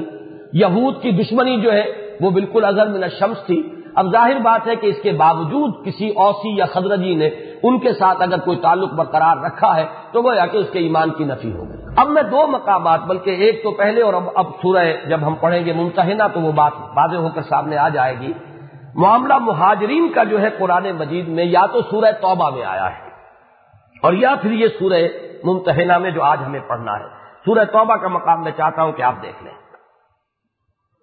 سب سے پہلے تو آیت 8 تا 10، یہ یاد ہوگا آپ حضرات کو، ابھی دورہ قرآن میں بھی ہم اس تجزیے کو دہرا چکے ہیں کہ سورہ توبہ میں رکوع نمبر 2 اور رکوع نمبر 3 ان کا زمانہ نزول ہے فتح مکہ سے متصل قبل، جبکہ حضور صلی اللہ علیہ وسلم مکے کی طرف پیش قدمی کا ارادہ فرما رہے تھے، اور اس وقت ظاہر بات ہے کہ مہاجرین پر اب یہ مرحلہ بڑا کڑا آ گیا تھا۔ اب تک جتنی بھی تنقیدیں ہوئی تھیں وہ تھیں مدینے کے مسلمانوں میں سے جو لوگ یہود کے ساتھ تعلق رکھتے تھے۔ اس نقطے کو اچھی طرح سمجھ لیجئے۔ ظاہر بات ہے کہ مہاجرین کا معاملہ تھا ہی نہیں، وہ تو آئے ہیں مکے سے ہجرت کر کے، یہاں کسی سے دوستیاں ان کی ہیں ہی نہیں، یہاں کوئی مراسم نہیں، یہود سے ان کے کوئی دیرینہ مراسم نہیں، کوئی حلیفانہ تعلقات نہیں۔ لہذا یہ سورہ آل عمران کی آیت، سورہ مائدہ کی آیات، سورہ مجادلہ کی آیات جو ہے ان میں روح سخن کن کی طرف ہے؟ مدینے کے مسلمان انصار، اور ان میں کن کی دوستی سے روکا گیا؟ یہود کی دوستی سے۔ لیکن یہ مرحلہ جو اب آ رہا تھا، حضور اب اقدام فرمانے والے تھے مکے کی طرف۔ مکے میں کون لوگ آباد تھے؟ مہاجرین کے رشتہ دار، ان کے کنبے، ان کے قبیلے، ان کے رشتہ دار، بعض کے اہل و عیال وہیں تھے، ان سے اگرچہ تعلقات منقطع ہو گئے لیکن بہرحال رشتہ داریاں تھیں ابھی تک۔ اسی سورہ مبارکہ میں سورہ ممتحنہ میں آخری حکم دیا گیا ہے کہ رشتہ مناکحت ختم کیا جا رہا ہے، کوئی مسلمان اب کسی کافرہ مشرکہ کو اپنے نکاح میں نہیں رکھ سکتا، اور کوئی مسلمان خاتون کسی کافر یا مشرک کے نکاح میں نہیں رہ سکتی۔ یہ دوسرا جو حصہ ہم پڑھیں گے اگلی مرتبہ اس کا مضمون ہے۔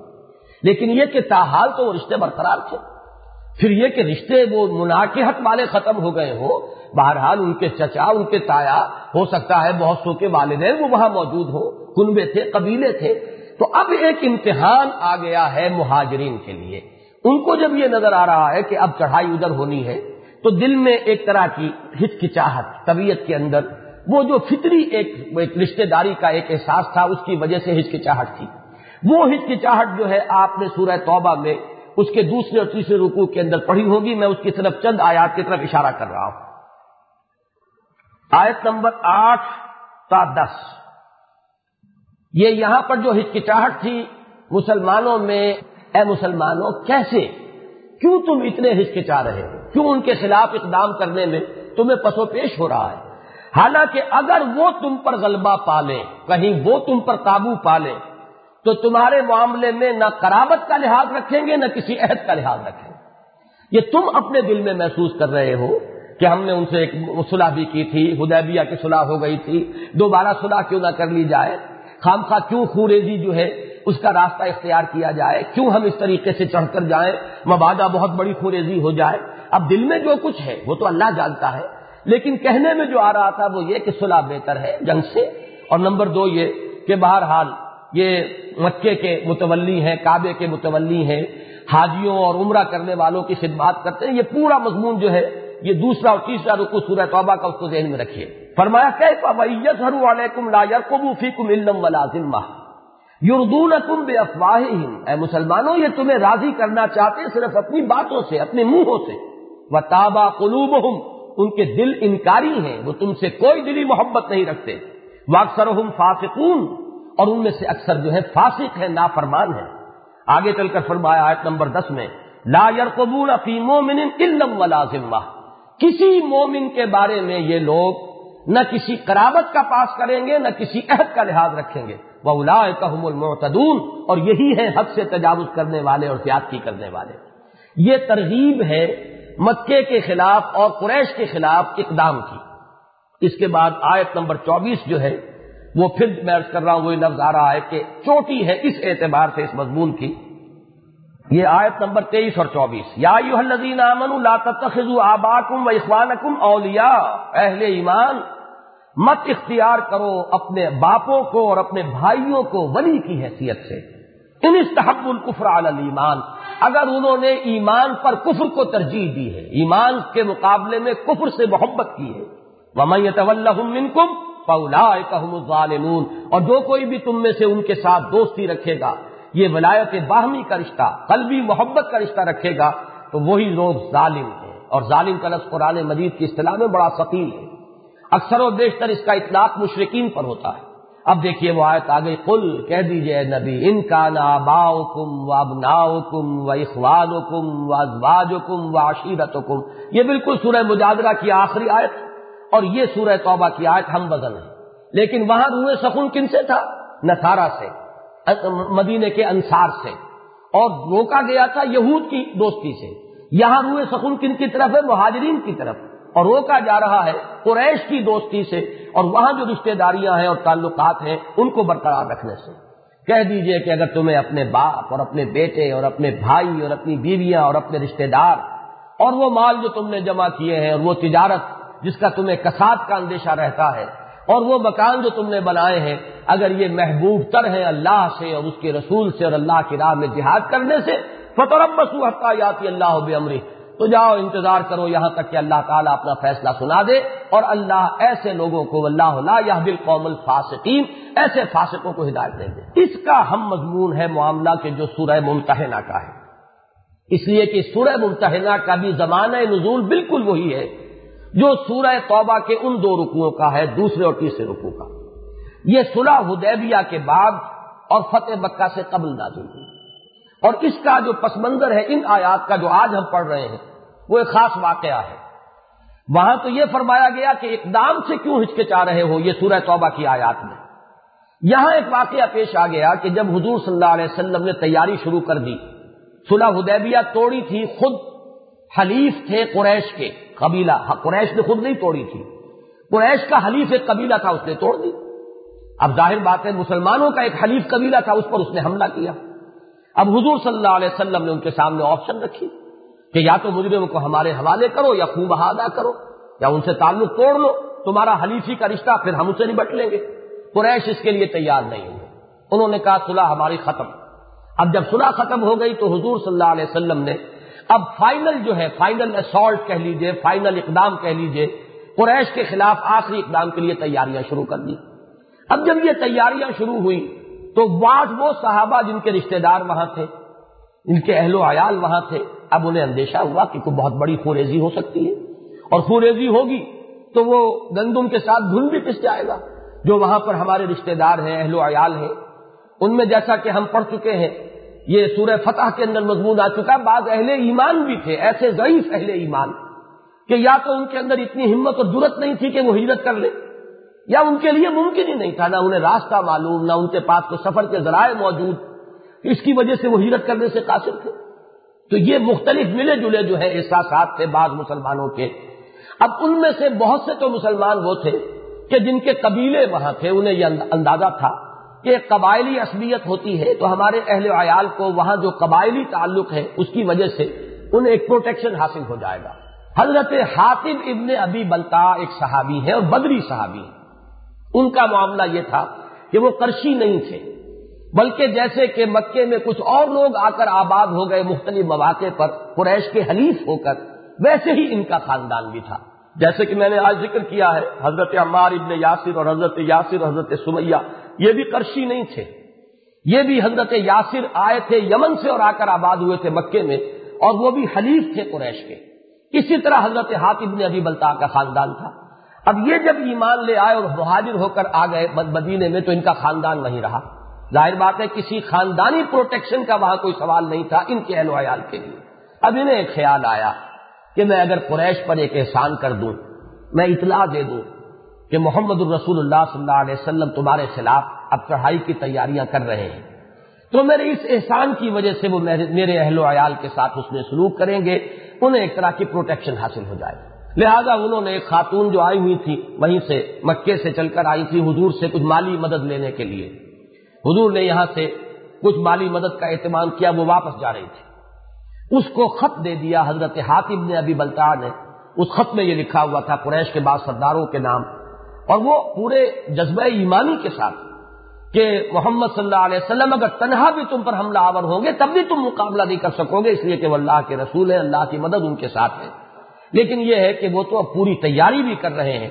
اب ظاہر بات ہے کہ بیچ میں یہ بات تھی کہ یہ اطلاع ملے گی تو وہ میرا احسان مانیں گے، اور احسان کے نتیجے میں حل جزاء الاحسان الا الاحسان، تو میرے اہل و عیال کے ساتھ حسن سلوک کریں گے۔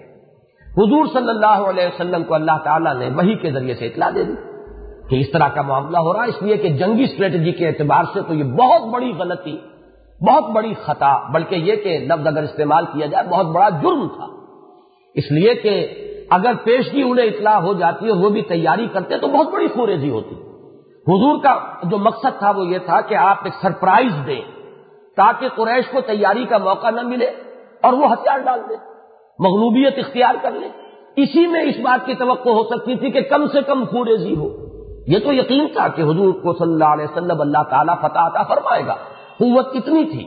اب قریش کے اندر اب یہ امکان نہیں تھا، ان کے اندر دم نہیں تھا کہ وہ مقابلے میں آ سکتے، لیکن اگر پہلے سے اطلاع مل جاتی اپنے حلیفوں کو بلا لیتے، جمع کر لیتے، کچھ تو کرتے، اس صورت میں خوریزی بہت ہو جاتی۔ جبکہ حضور جو پلان کر رہے تھے اس میں کم سے کم خوریزی کے ساتھ جو اصل ہدف تھا اس کو اچیو کرنے کا امکان تھا۔ اب یہ معاملہ جب ہوا تو حضور صلی اللہ علیہ وسلم نے حضرت علی رضی اللہ تعالیٰ عنہ، حضرت زبیر رضی اللہ تعالیٰ عنہ اور حضرت مقداد ابن اسود رضی اللہ تعالیٰ عنہ، ان تین کو بھیجا اور فرما دیا کہ مکے کی راہ میں فلاں جگہ پر تمہیں ایک عورت ملے گی، اس کے پاس ایک خط ہے، وہ لے آؤ۔ یہ تینوں حضرات وہاں پہنچے، عورت مل گئی۔ انہوں نے کہا کہ وہ خط جو تمہارے پاس ہے وہ دے دو۔ اس نے صاف انکار کیا، میرے پاس کوئی خط نہیں ہے۔ تلاشی بھی جس حد تک کسی عورت کی لی جا سکتی ہے وہ لی گئی تو بھی اس کا خط نہیں برآمد ہوا۔ حضرت علی نے پھر دھمکی دی رضی اللہ تعالیٰ عنہ، تمہارے پاس خط لازماً موجود ہے، ہمیں محمد الرسول اللہ صلی اللہ علیہ وسلم نے اس کی خبر دی ہے، وہ صادق المصدوق، ان کی دی ہوئی خبر غلط نہیں ہو سکتی۔ اب اگر تم سیدھے طریقے سے وہ خط ہمارے حوالے نہیں کرو گی تو ہم تمہیں ننگا کر کے تمہاری تلاشی لیں گے۔ اس دھمکی کا اثر ہوا، اس نے اپنی چوٹی کے اندر گوندا ہوا تھا وہ خط، وہ وہاں سے نکال کر اس نے حوالے کر دیا۔ حضور کے پاس وہ خط آ گیا۔ اب حضور نے حضرت حاتب کو بلایا کہ حاتب یہ کیا حرکت ہے؟ انہوں نے بہت ہی لجاجت کے ساتھ عرض کیا، حضور میرے بارے میں کوئی آپ شبہ نہ کریں، نہ میں مرتد ہوا ہوں، نہ اللہ اس کے رسول کے خلاف کوئی خیانت کا میرا ارادہ ہے۔ معاملہ صرف یہ تھا کہ باقی جتنے بھی حضرات ہیں مہاجرین ان کے تو رشتہ دار وہاں موجود ہیں تو انہیں خاندانی پروٹیکشن بھی کسی نہ کسی درجے میں حاصل ہے، میرا وہاں کوئی نہیں، میرا کسی کے ساتھ تعلق نہیں، تو میرے اہل و عیال کا وہاں پہ حفاظت کا کوئی ذریعہ نہیں ہے، تو میں نے یہ سوچا کہ اگر میں ان کے ساتھ کوئی حسن سلوک کا معاملہ کروں تو شاید وہ میرے اہل و عیال کے ساتھ نرمی کریں۔ تو حضور صلی اللہ علیہ وسلم نے فرمایا، مسلمانوں سے ظاہر بات ہے کہ بہت ایک اہم واقعہ ہوا تھا تو سب صحابہ موجود ہوں گے، کہ خاطب نے بالکل صحیح بات کہہ دی ہے، صدقکم، اس نے سچ بات تمہارے سامنے رکھ دی، گویا کہ یہ ایک طرح کی حضور کی طرف سے ان کی جانب سے گویا کہ عذر قبول کر لینے کا ایک انداز تھا۔ حضرت عمر کی جلالی طبیعت، انہوں نے فوراً فرمایا کہ عرض کیا کہ حضور مجھے اجازت دیجیے میں اس کی گردن اڑا دوں، تو حضور نے فرمایا نہیں عمر، یہ حاطب بدری صحابی ہے، اور کیا عجب، یہ مختلف الفاظ مختلف روایات میں آتے ہیں جن کا حاصل یہ کیا عجب کہ اللہ تعالیٰ نے جو بدر کے اندر شریک تھے لوگ ان کے تو اگلے پچھلے سارے گناہ معاف کر دیے۔ بہرحال اس کے بعد صراحت نہیں ملتی کہ آیا حضور نے کوئی تنبیہ بھی کی یا نہیں، کوئی سزا دی یا نہیں دی، جیسے کہ حضرت کعب ابن مالک کو سزا دی گئی ہے جس کا ذکر سورہ توبہ میں ہے، 50 دن کا مقاطعہ ہوا، اس طرح کا بھی کوئی ذکر موجود نہیں ہے، لیکن یہ کہ یہ واقعہ ہے پس منظر میں۔ اب اس کو اصولی طور پر یہ سمجھ لیجیے، قرآن مجید پر تدبر کا یہ اصول میں نے بارہا بیان کیا ہے کہ شان نزول کی جہاں روایت ہمیں ملے اس اعتبار سے بڑی قیمتی ہوتی کہ ان آیات کا جو اولین مفہوم ہے جس وقت کہ وہ نازل ہوئی اس وقت صحابہ نے اس کا مفہوم کیا سمجھا، اس کو سمجھنے کے لیے تو شان نزول کی روایات بہت مفید ہیں، اس لیے کہ ہر حرف جو ہے اور ہر لفظ جو ہے ابھر کر آتا ہے، اجاگر ہو جاتا ہے اپنے مفہوم کے اعتبار سے جبکہ وہ اس کانٹیکسٹ میں سامنے آئے جس میں کہ وہ نازل ہوا۔ البتہ یہ کہ جیسے کہ اصول ہے، مفسرین کا اصول ہے الاعتبار لعموم اللفظ لا لخصوص السبب، کہ اعتبار کیا جائے گا الفاظ کے عموم کا نہ کہ خاص سبب جس پر کہ وہ الفاظ نازل ہوئے، تو اس میں ہم عموم کریں گے، جنرلائز کریں گے، اس سے جو سبق ہم اخذ کریں گے، جو رہنمائی حاصل کریں گے وہ ابد الآباد تک کے لیے ہوگی، وہ اصولی ہوگی۔ تو اس کو اصولی اعتبار سے بھی سامنے رکھیے، اور وہ یہ ہے کہ چونکہ اسلام کا اصل مقصد ہے دین کی اقامت، دین کا غلبہ، نظام عدل و قسط کا قیام، میزان عدل کا نصب کیا جانا، اس کے لیے لازم ہے ایک حزب اللہ۔ حزب اللہ کے لیے جہاں دوسرے اوصاف ضروری ہیں وہاں ایک وصف یہ بھی ضروری ہے کہ اس میں جو شخص شریک ہو وہ ایمان کی تلوار سے سارے رشتوں کو کاٹ چکا ہو۔ کیا کہنے ہیں، نور علی نور، باپ بھی ہے اور صاحب ایمان بھی ہے، بیٹا بھی ہے صاحب ایمان بھی ہے، کیا کہنے ہیں، نور علی نور، بھائی ہے دونوں صاحب ایمان ہے، بھائی ہونے کا رشتہ بھی رہے گا، صاحب ایمان ہونے کا رشتہ بھی رہے گا اور موقت ہو جائے گا۔ لیکن اگر معاملہ اس کے برعکس ہو تو ایمان کی تلوار سے اگر وہ سابقہ محبتیں، سابقہ رشتہ داریاں، سابقہ حلیفی کے تعلقات اگر نہیں کاٹ سکتے تو پھر وہ حزب اللہ میں شمولیت کے قابل نہیں ہے، اور جس جماعت کے معتدب ارکان کا یہ حال نہ ہو وہ جماعت حزب اللہ نہیں ہے۔ یہ ہے اصل شے کہ جو اس کا لب لباب ہے، جو اس کا حاصل ہے، اور اس کے ضمن میں ہدایات یہاں آ رہی ہے۔ اللہ تعالیٰ نے اس خاص واقعے کو اس کا ایک ذریعہ بنا کر ہمیشہ ہمیش کے لیے مسلمانوں کے لیے یہ ہدایت اور رہنمائی قرآن مجید میں نازل فرما دی۔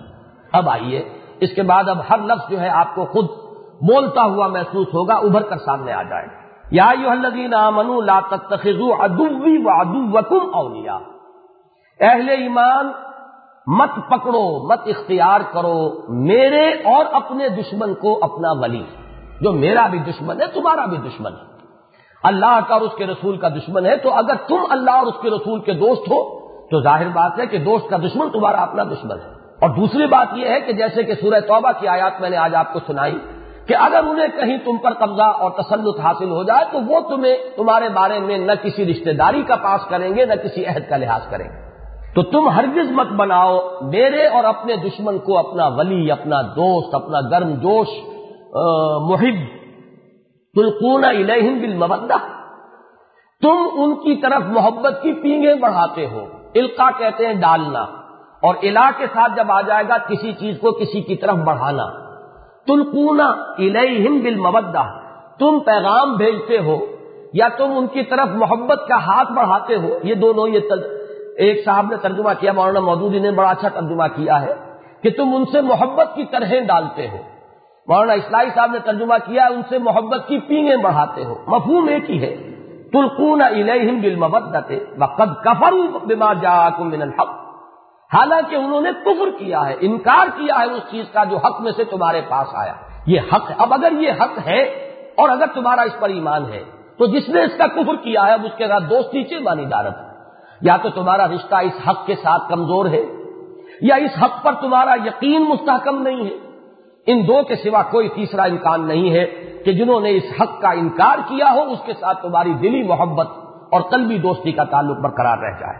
یخرجون الرسول وایاکم، وہ نکالتے ہیں رسول کو بھی اور خود تمہیں بھی۔ اب ظاہر بات ہے کہ خطاب یہاں مہاجرین سے ہو رہا ہے کہ ان کا حال یہ ہے کہ انہوں نے مکے سے نکالا محمد کو صلی اللہ علیہ وسلم اور خود تمہیں مجبور کیا، ان تؤمنوا باللہ ربکم، صرف اس جرم کی پاداش میں کہ تم ایمان رکھتے ہو اپنے رب پر، اللہ پر ایمان لائے ہو، اور تو کوئی جرم تمہارا نہیں تھا۔ تو جو لوگ اس درجے گر گئے ہو کہ محض اس جرم کی پاداش میں کہ تم اللہ واحد پر ایمان لائے ہو، اگر وہ تمہیں اپنے شہروں سے نکالنے پر آمادہ ہو گئے اور انہوں نے عرصہ حیات تم پر تنگ کر دیا، تو اب کیسے ممکن ہے کہ تمہاری غیرت ایمانی اور حمیت دینی تمہیں اجازت دے کہ تم ان کے ساتھ دوستی کی پینگیں بڑھاؤ؟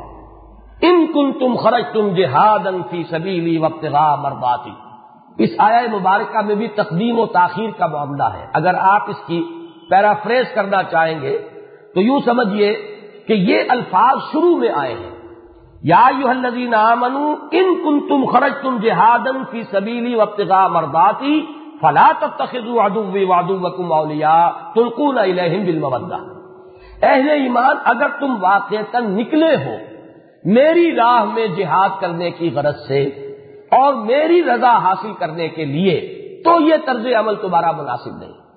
اس کا یہ مطلب نہ سمجھیے کہ مہاجرین کے بارے میں کسی شک اور شبہ کا اظہار کیا جا رہا ہے یا ان کی نیتوں پر حملہ کیا جا رہا ہے، بلکہ اسلوب تو بظاہر شرطیہ ہے، لیکن حقیقت میں انداز یہ ہے کہ جب تمہارا حال یہ ہے کہ تم نے اپنے گھر بار چھوڑے، مکے کو خیر بات کہا، اور کہا صرف اس لیے کہ تم میری راہ میں جہاد کرو، اللہ کے دین کے غلبے کی جد و جہد کے لیے، جو تمہیں اللہ نے ایک بیس عطا کر دیا ہے مدینہ منورہ میں، وہاں اپنی پوری قوتوں کو جمع کرو، مجتمع کرو، تاکہ وہاں سے ایک اقدام کر سکو بھرپور انداز میں، اور جبکہ واقعتاً تمہارے پیش نظر صرف میری رضا ہے، مرضاتی، میری رضا کی تلاش میں اور اس کے حصول کے لیے تم نے یہ سب کچھ کیا ہے، تو اب اس رویے کا کوئی مناسبت نہیں ہے اس کی تمہارے ان جذبے کے ساتھ۔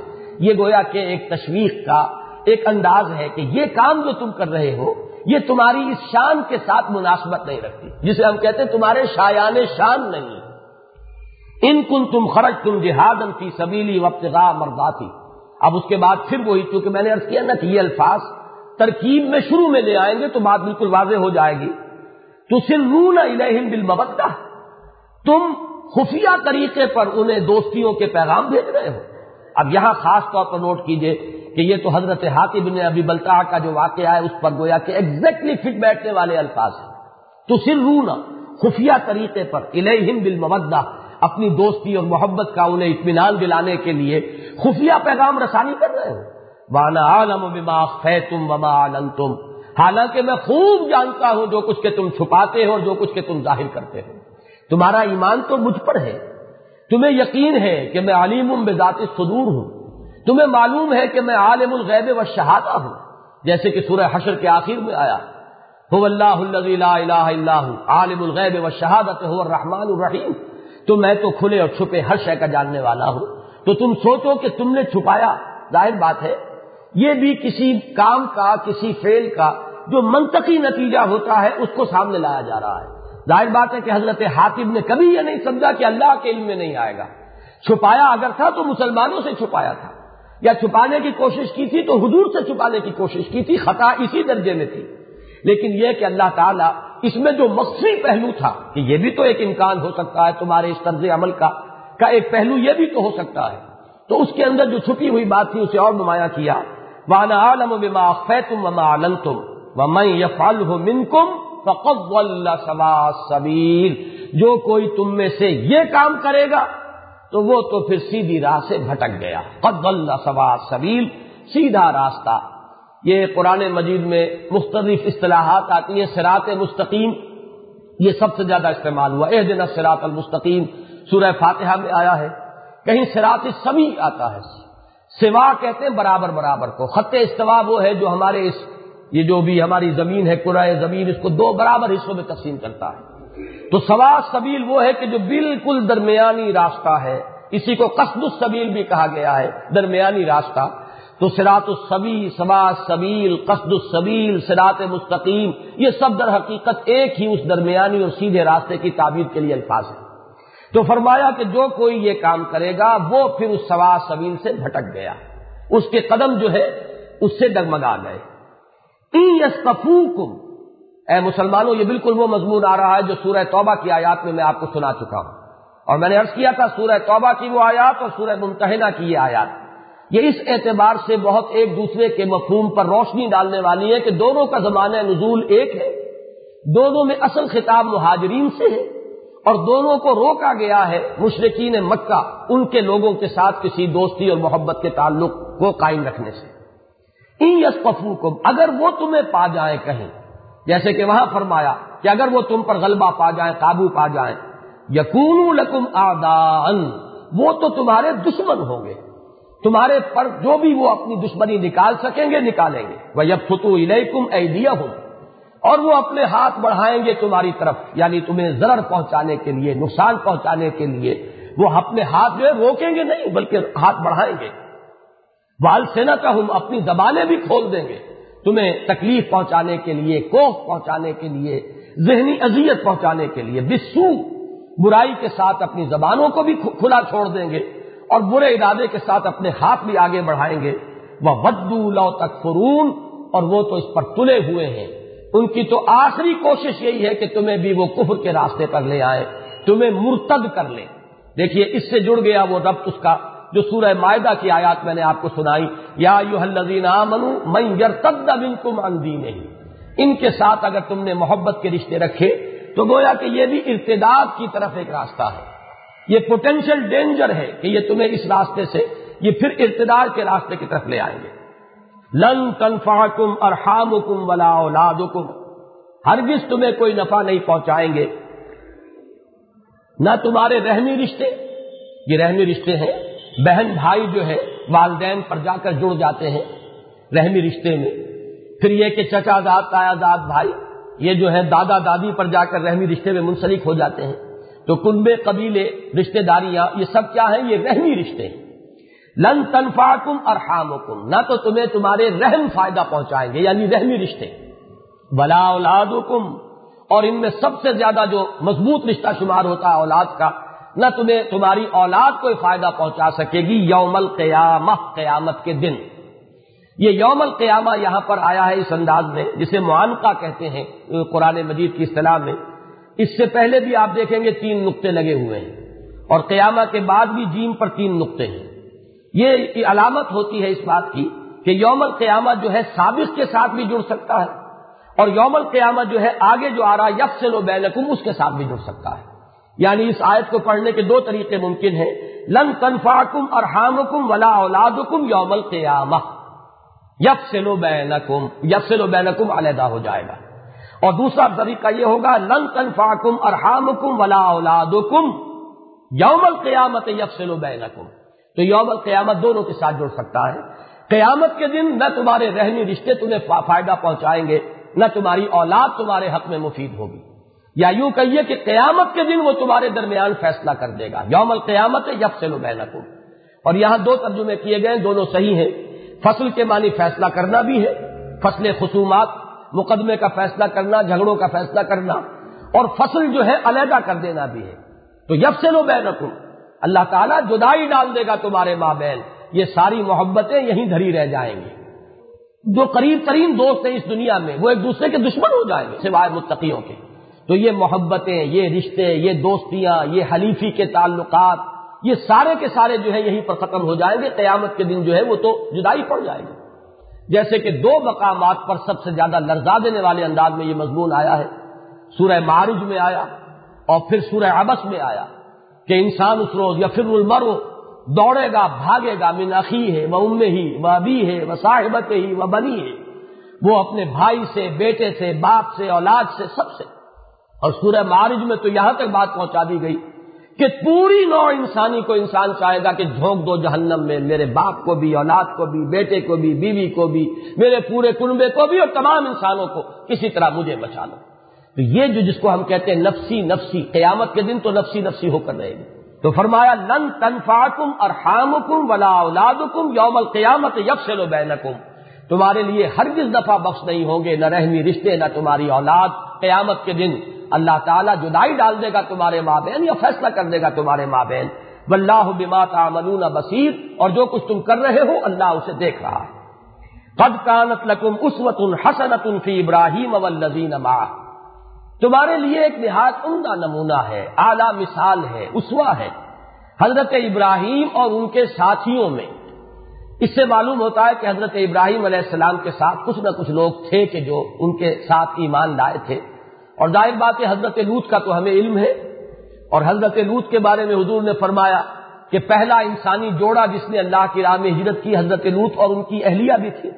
غالباً ان کا یا تو انتقال ہوا ہے کہ بعد میں انہوں نے شادی کی ہے جا کر عمورہ اور صدوم کی بستیوں میں، جن کی طرف کہ حضرت لوط کو بعد میں بھیجا گیا، اور وہ جو بیوی تھی ان کی وہ کافر رہی، اور وہ جو بھی ہلاک ہوئی قوم ان کے ساتھ ہی ہلاک ہوئی۔ لیکن جب ہجرت کی ہے یہاں سے عراق سے حضرت ابراہیم کے ساتھ، تو ان کے ساتھ ان کی اہلیہ بھی تھی۔ تو معلوم یہ ہوتا ہے کہ ایک گروہ تھا چاہے وہ کتنا ہی مختصر ہو۔ تو فرمایا کہ ابراہیم اور ان کے ساتھیوں میں تمہارے لیے مسلمانوں ایک نہایت عمدہ مثال ہے، عمدہ اسوہ موجود ہے۔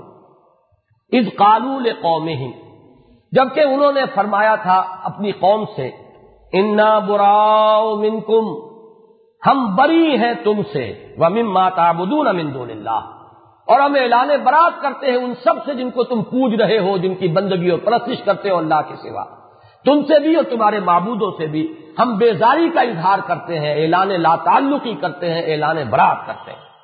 اب دیکھیے الفاظ بڑے سخت آ رہے ہیں، اور اسی کو اسوہ قرار دیا جا رہا ہے کہ اے مسلمانوں تمہارے لیے اس میں اسوہ ہے۔ یہ سختی اور یہ غلظت ہونی چاہیے، جیسے کہ فرمایا گیا عزت علی الکافرین، یا جیسے کہ سورہ فتح میں فرمایا گیا کہ مسلمانوں کی شان کیا ہے، رحماء بینہم اشداء علی الکفار، تو اشداء علی الکفار کی شان ہونی چاہیے۔ تو انہوں نے کیا فرمایا تھا حضرت ابراہیم اور ان کے اہل ایمان ساتھیوں نے، انا براء منکم ومما تعبدون من دون اللہ کفرنا بکم، ہم نے تمہارا کفر کیا، تمہارا انکار کر رہے ہیں، تم نے اللہ کا انکار کیا، اللہ کے دین کا انکار کیا، ہم تمہارا انکار کرتے ہیں، تم سے کفر کرتے ہیں۔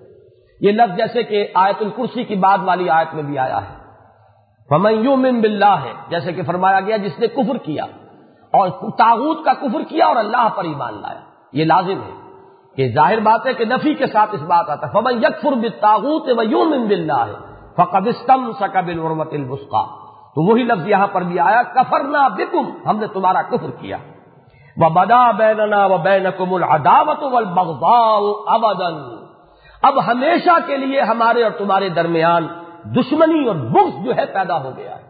یہ الفاظ بڑے ثقیل ہیں، یہ اسی لیے تاکہ اصل حقیقت واضح ہو جائے کہ صرف یہ نہیں کہ محبت ہو، محبت سے آگے بڑھ کر بات ہے، ان سے نفرت ہو، ان سے عداوت ہو، ان سے بغض ہو۔ جب تک کہ یہ شکل پیدا نہیں ہوتی اسوہ ابراہیمی پر تمہارا عمل نہیں ہوگا، کہ نہ صرف یہ کہ ان کے ساتھ محبت کے رشتے کٹ جائیں، بلکہ جب وہ کفر کو انہوں نے پسند کیا، انہوں نے جب اللہ اور اس کے رسول کا دشمن بننا گوارا کیا، تو اب وہ تمہیں محسوس ہو کہ وہ تمہارے دشمن ہیں۔ جب تک کہ تمہارے اور ان کے درمیان یہ عداوت اور بغض کا رشتہ قائم نہیں ہوگا، اسوہ ابراہیمی پر عمل نہیں ہوگا۔ پھر ذرا نوٹ کیجئے الفاظ، جیسا کہ میں نے عرض کیا اس موضوع پر یہ قرآن مجید کا کلائمیکس ہے، نقطہ عروج ہے، یہ سختی اور یہ انداز آپ کو کہیں اور نہیں ملے گا۔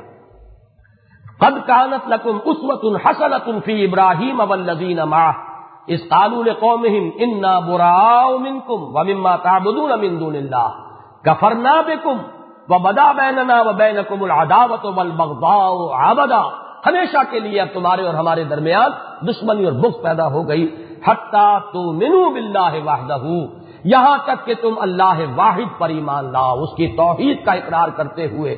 اس لیے کہ ہماری دشمنی کوئی ذاتی دشمنی ہے نہیں ہے، یہ دشمنی ہے اللہ اور اس کے رسول کی وجہ سے۔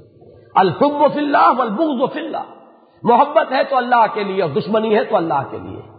من آتا للہ ومنع للہ واحب للہ وابغض للہ فقد استکمل الایمان، جس نے محبت کی تو اللہ کے لیے کی اور دشمنی رکھی تو اللہ کے لیے رکھی، اور کسی کو کچھ دیا تو اللہ کے لیے دیا اور کسی سے کچھ روکا تو اللہ کے لیے روکا، اس شخص نے اپنے ایمان کی تکمیل کر لی۔ اللہم ربنا اجعلنا منہم، اللہ تعالی ہمیں ان لوگوں میں شامل ہونے کی توفیق عطا فرمائے۔ تو فرمایا جب تک کہ تم اللہ واحد پر اور اس کی توحید کا اقرار کرتے ہوئے ایمان نہیں لاؤ گے، اب تم سے محبت کا رشتہ تو درکنار، اب تو ہمارے اور تمہارے درمیان دشمنی ہے، بغض ہے، عداوت۔ الا قول ابراہیم، سوائے ابراہیم کے ایک قول کے۔ اب یہ الا جو آیا ہے استثناء، اس کے بارے میں دو آراء ہے۔ ایک تو یہ کہ اسوہ ابراہیمی میں ایک بات ایسی ہے مسلمانوں، وہ تمہارے لیے اسوہ نہیں قرار پائے گی۔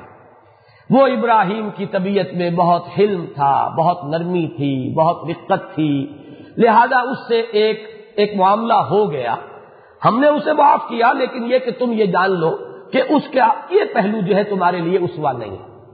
بعض حضرات نے رائے دی ہے کہ یہ استثناء ہے ان کی جو اعلان برات تھا، حضرت ابراہیم نے جو اپنی قوم سے اور اپنے والد سے جو اعلان برات کیا تھا، یہ گویا کہ اس میں ایک استثناء ہے۔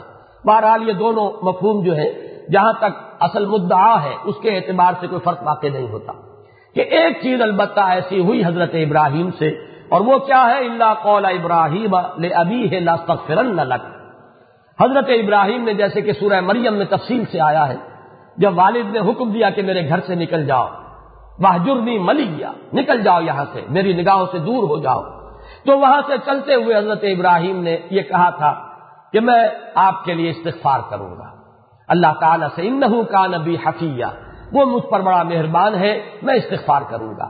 یہ استغفار حضرت ابراہیم علیہ السلام کرتے رہے اپنے والد کے لیے، لیکن ایک مقام پر قرآن مجید میں سورہ توبہ میں یہ مضمون بھی آ چکا ہے، کیونکہ سورہ توبہ کا یہ مضمون ہے مستقل، جیسا کہ میں نے آپ کو بتایا، تو یہ مضمون بھی سورہ توبہ میں ہے کہ آخر کار جب حضرت ابراہیم کو یہ معلوم ہو گیا کہ میرا باپ تو اللہ کا دشمن ہے، انہیں توقع رہی ہوگی اللہ تعالیٰ ہدایت دے دے۔ استغفار کا مطلب یہ بھی تو ہو سکتا ہے کہ اللہ میرے باپ کو ہدایت دے دے، اسے ایمان کی توفیق عطا فرما، لیکن بہرحال اس کے باوجود اللہ تعالیٰ نے حضرت ابراہیم کے اس معاملے کو ایک طرح کی کمزوری شمار کیا ہے، اگرچہ کنڈون کیا ہے کہ یہ ان کی حد سے بڑی ہوئی رقت، حد سے بڑی ہوئی رافت، حد سے بڑی ہوئی نرمی تھی طبیعت کی، جس کی وجہ سے ان سے یہ کام ہو گیا۔ اور اس کو ذہن میں رکھیے، یہ معاملہ خود حضور سے ہو گیا صلی اللہ علیہ وسلم، حضرت ابو بکر سے ہو گیا، ان کے مزاج میں بھی چونکہ نرمی تھی، حضور کی طبیعت میں بھی رحمت اور شفقت اور خلق خدا کے حق میں جو ہے نرمی بے انتہا تھی، لہذا 2 مرتبہ قرآن مجید میں کہا گیا کہ اے نبی ان منافقین اور کفار پر سختی کیجئے، یہ آپ کی سختی کے غلظت کے مستحق ہے، آپ کی نرمی کے مستحق نہیں۔ اور خاص طور پر غزوہ بدر میں جو اسیر تھے ان کے بارے میں جو فیصلہ کیا گیا، اس پر قرآن مجید میں گرفت آئی۔ حضرت عمر رضی اللہ تعالیٰ عنہ کا مشورہ یہ تھا کہ ان سب کو قتل کر دیا جائے، اور ہم میں سے جو شخص ان کا سب سے قریبی رشتہ دار ہو، ان میں سے کسی شخص کا اپنے ہاتھوں سے قتل کرے۔ یہ ہے وہ فیصلہ کہ جس کی پھر تصویب کی ہے وحی الہی نے، کہ فیصلہ وہی صحیح تھا، لیکن حضور کی طبیعت میں نرمی، شفقت، رحمت، اس کا اتنا غلبہ تھا کہ آپ نے اس نرمی کو پسند کیا، لیکن اس پر گرفت آئی۔ اسی طریقے سے حضرت ابراہیم کا یہ معاملہ ہے، تو یہاں اللہ تعالیٰ گویا کہ ان کے عذر کو خود قبول کرتے ہوئے ان کا ذکر فرما رہے ہیں کہ بالآخر ہمارے اس بندے ابراہیم نے بھی اپنے والد سے اعلان برات کر دیا تھا، لیکن یہ کہ ایک طویل عرصے تک حضرت ابراہیم ان کے لیے دعا کرتے رہے اپنے والد کے لیے، اس لیے کہ یہ بات تاریخی طور پر نوٹ کر لیجئے کہ وہ دعا جو سورہ ابراہیم میں آئی ہے یہ اس وقت کی ہے جبکہ حضرت ابراہیم علیہ السلام اور حضرت اسماعیل علیہ السلام کو وہ آباد کر چکے تھے خانہ کعبہ کے قریب۔ اس وقت یہ دعا رب اغفر لی ولوالدی وللمؤمنین یوم یقوم الحساب۔ اب ظاہر بات ہے کہ یہ تو سٹیج وہ ہے جبکہ کم سے کم حضرت ابراہیم علیہ السلام کی عمر جو ہے 87 برس کی عمر میں تو حضرت اسماعیل پیدا ہوئے ہیں، تو 87 برس کی عمر کے بعد بھی ایک عرصے تک حضرت ابراہیم علیہ السلام اپنے باپ کے لیے استغفار کرتے رہے۔ اب اس کے بعد وہ کون سی سٹیج آئی ہے جس کے بعد کہ انہوں نے یہ فیصلہ کر لیا جس کا سورہ توبہ میں ذکر ہے کہ جب ان پر یہ بات پوری طرح منکشف ہو گئی کہ وہ تو اللہ کا دشمن ہے اور کسی صورت میں بھی وہ ایمان لانے والا نہیں ہے، تب انہوں نے ان سے اپنے باپ سے برات کی، تبرأ منہ، تو حضرت ابراہیم نے اپنے باپ سے بھی برات کا اعلان کیا۔ لیکن اس عرصے میں بھی اگر استغفار کیا ہے تو یہ بھی بہرحال کمزوری کا معاملہ ہے۔ فرمایا الا قول ابراہیم لابیہ لاستغفرن لک، وما املک لک من اللہ من شیء، ساتھ ہی یہ بھی کہہ دیا تھا حضرت ابراہیم نے اپنے والد سے کہ میں آپ کے لیے استغفار تو کروں گا، لیکن میں آپ کے بارے میں، آپ کے معاملے میں اللہ کے ہاں کوئی اختیار نہیں رکھتا، میرے پاس کوئی اختیار نہیں ہے، لا املک لک من اللہ من شیء، کوئی اختیار نہیں ہے۔ اب یہاں پہ ایک تو بہت ہی عمدہ یہ مقام ہے اس پہلو سے کہ شفاعت کی اصل حقیقت واضح ہو جائے۔ استغفار بھی شفاعت ہے، معافی چاہنا کسی کے لیے یہ شفاعت ہے، لیکن شفاعت کا معاملہ یہی ہے کہ میں شفاعت تو کروں گا، میں نے تمہارے لیے استغفار کا وعدہ کیا، میں استغفار کروں گا، لیکن لا وما املک لک من اللہ من شیء، مجھے کوئی اختیار حاصل نہیں اللہ کے ہاں تمہارے معاملے میں۔ اللہ چاہے گا تو میری سفارش قبول کر لے گا، اللہ چاہے گا تو آپ کے حق میں میرے استغفار کو قبول فرما لے گا، اللہ نہیں چاہے گا تو میرا زور نہیں ہے، میرا کوئی اختیار نہیں۔ بالکل یہی وہ الفاظ ہیں جو حضور کے اس خطبے میں آتے ہیں، جو ایک مرتبہ آپ نے اپنے قریبی عزیز خواتین کو جمع کر کے خطبہ دیا تھا، یا صفیۃ عمۃ رسول اللہ انقذی نفسک من النار فانی لا املک لک من اللہ شیئا، اے صفیہ اللہ کے رسول کی پھپھی، خود اپنے آپ کو جہنم کی آگ سے بچانے کی فکر کرو، اس لیے کہ مجھے کوئی اختیار حاصل نہیں ہوگا تمہارے بارے میں اللہ کے ہاں۔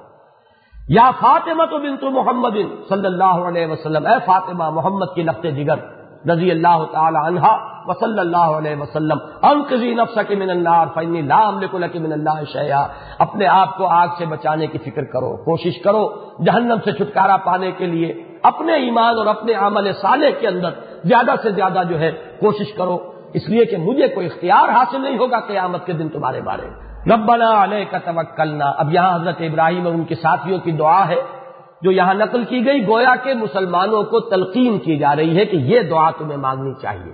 اسوہ ابراہیمی یہ ہے، اے پروردگار ہم نے تجھ پر توکل کیا، ہمارا سارا بھروسہ تیری ذات پر ہے، ہمارا کل توکل تجھ پر ہے، وإلیک انبنا، اور تیری ہی جناب میں ہم نے رجوع کیا، انابت کی روش اختیار کی، وإلیک المصیر، اور پروردگار تیری ہی طرف ہمیں لوٹنا ہے، تیرے ہی حضور میں حاضر ہونا ہے، تیری ہی بارگاہ میں پیش ہونا ہے۔ ربنا لا تجعلنا فتنة للذین کفروا، اور اے رب ہمارے ہمیں کافروں کے لیے فتنہ نہ بنا دیجو، یعنی کافروں کا تختہ مشق نہ بنا دیجو، ان کو جانچنے کے لیے پرکھنے کے لیے تو ہمیں ان کے لیے تختہ مشق بنا دے، جیسے کہ کفار جو مکے میں کرتے رہے تھے، حضرت بلال کو مار رہا ہے امیہ ابن خلف، تو گویا کہ حضرت بلال کو اللہ تعالیٰ نے امیہ ابن خلف کے لیے ایک فتنہ بنا دیا ہے کہ بلال کے ذریعے سے پرکھا جا رہا ہے امیہ ابن خلف کو کہ معلوم ہو جائے اس میں کتنی خباثت ہے، وہ ساری خباثت باہر نکل آئے، لیکن یہ کہ حضرت بلال پر تو وہ سختی پڑ رہی ہے۔ یا جیسے کہ آل یاسر کا میں نے ذکر کیا، ابو جہل کو اللہ تعالیٰ نے گویا کہ چھوٹ دی ہوئی تھی، جس طرح چاہ رہا تھا ستا رہا تھا، اور دو کو تو شہید کر دیا، حضرت یاسر کو بھی اور حضرت سمیہ کو بھی رضی اللہ تعالیٰ عنہما۔ تو گویا کہ اس کے خب سے باطن کے ظہور کے لیے اللہ تعالیٰ نے ان میاں بیوی کو گویا کہ ایک ذریعہ بنا دیا تھا۔ یہ ہے مفہوم اس کا، لا تجعلنا فتنة للذین کفروا، ان کافروں کو ہمارے اوپر ظلم و ستم کی اجازت نہ دے، اے اللہ ان کے خب سے باطن کو ظاہر ہونے کے لیے وہ ہمیں ذریعہ نہ بنا کہ ثابت ہو جائے کہ ان کے اندر کتنی خباثت چھپی ہوئی ہے۔ واغفر لنا ربنا، اور اے رب ہمارے ہمیں بخش دے، ہماری خطاؤں سے درگزر فرما، انک انت العزیز الحکیم، یقیناً تو ہی ہے زبردست اور کمال حکمت والا۔ العزیز وہ ہستی جس کا اختیار مطلق ہے، جس کے اختیارات پر کوئی تحدید نہیں، کوئی پابندی نہیں، اور الحکیم جس کی حکمت کامل ہے، یعنی جس کا اختیار استعمال ہوتا ہے حکمت کے ساتھ، الٹپ نہیں ہوتا بلکہ حکمت کے ساتھ استعمال ہوتا ہے۔ لقد کان لکم فیہم اسوۃ حسنہ، اے لوگو اے اہل ایمان تمہارے لیے ان میں، ان کی ذات میں، ان کی روش میں، ان کے رویے میں ایک نہایت عمدہ مثال ہے، اسوہ ہے۔ لیکن یہاں نوٹ کیجئے یہ وہی الفاظ آئے ہیں جو سورہ احزاب میں آئے ہیں، وہ مشہور آیت لقد کان لکم فی رسول اللہ اسوۃ حسنۃ لمن کان یرجو اللہ والیوم الآخر وذکر اللہ کثیرا۔ محمد الرسول اللہ صلی اللہ علیہ وسلم کی ذات اور شخصیت میں اے اہل ایمان تمہارے لیے نہایت عمدہ مثال اور نمونہ ہے، لیکن کس کے لیے؟ اس کے لیے جو اللہ پر یقین رکھتا ہو اور یوم آخر پر یقین رکھتا ہو، امیدوار ہو یوم آخر کا۔ یہ بالکل ایسی ہی بات ہے جیسے قرآن مجید کے بارے میں فرمایا ھدی للناس، تمام انسانوں کے لیے ہدایت ہے، لیکن ھدی للمتقین، صرف ان لوگوں کے لیے ہدایت ہے جن کے دل میں کوئی خدا ترسی موجود ہے، یعنی اپنی جگہ تو اس میں ہدایت کاملہ ہے تمام انسانوں کے لیے، جو پڑھے لکھے ہوں ان کے لیے بھی اور نہ پڑھے لکھے ہوں ان کے لیے بھی، عوام کے لیے بھی، خواص کے لیے بھی، بڑے بڑے حکماء اور فلاسفہ کے لیے بھی، اور کاشتکاروں اور مزدوروں کے لیے بھی، آج کے انسان کے لیے بھی اور آج سے 1400 برس پہلے کے انسان کے لیے بھی، اور اگر دنیا کی زندگی ابھی ہے تو آج سے 1000 برس کے بعد کے انسان کے لیے بھی، سب کے لیے ہدایت کاملہ اس قرآن میں ہے۔ لیکن اس کی ہدایت سے فائدہ کون اٹھائے گا؟ صرف وہی جس میں تقویٰ کی کوئی نہ کوئی رمق ہے، جو کہ اللہ تعالیٰ کا کسی درجے میں اپنے دل میں کوئی پاس رکھتا ہے، کوئی خیال ہے اسے اللہ کے حضور میں حاضری کا، تو عملاً مفید اسی کے حق میں ہے قرآن مجید۔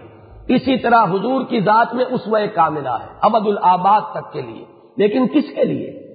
لمن کان یرجو اللہ والیوم الآخر، اس کے لیے جو اللہ کا بھی امیدوار ہے اور یوم آخر کا بھی امیدوار ہے، اللہ سے ملاقات کا امیدوار، اللہ کی رحمت کا امیدوار، اللہ کی مغفرت کا امیدوار اور یوم آخر کا امیدوار کہ وہ دن آ کر رہے گا۔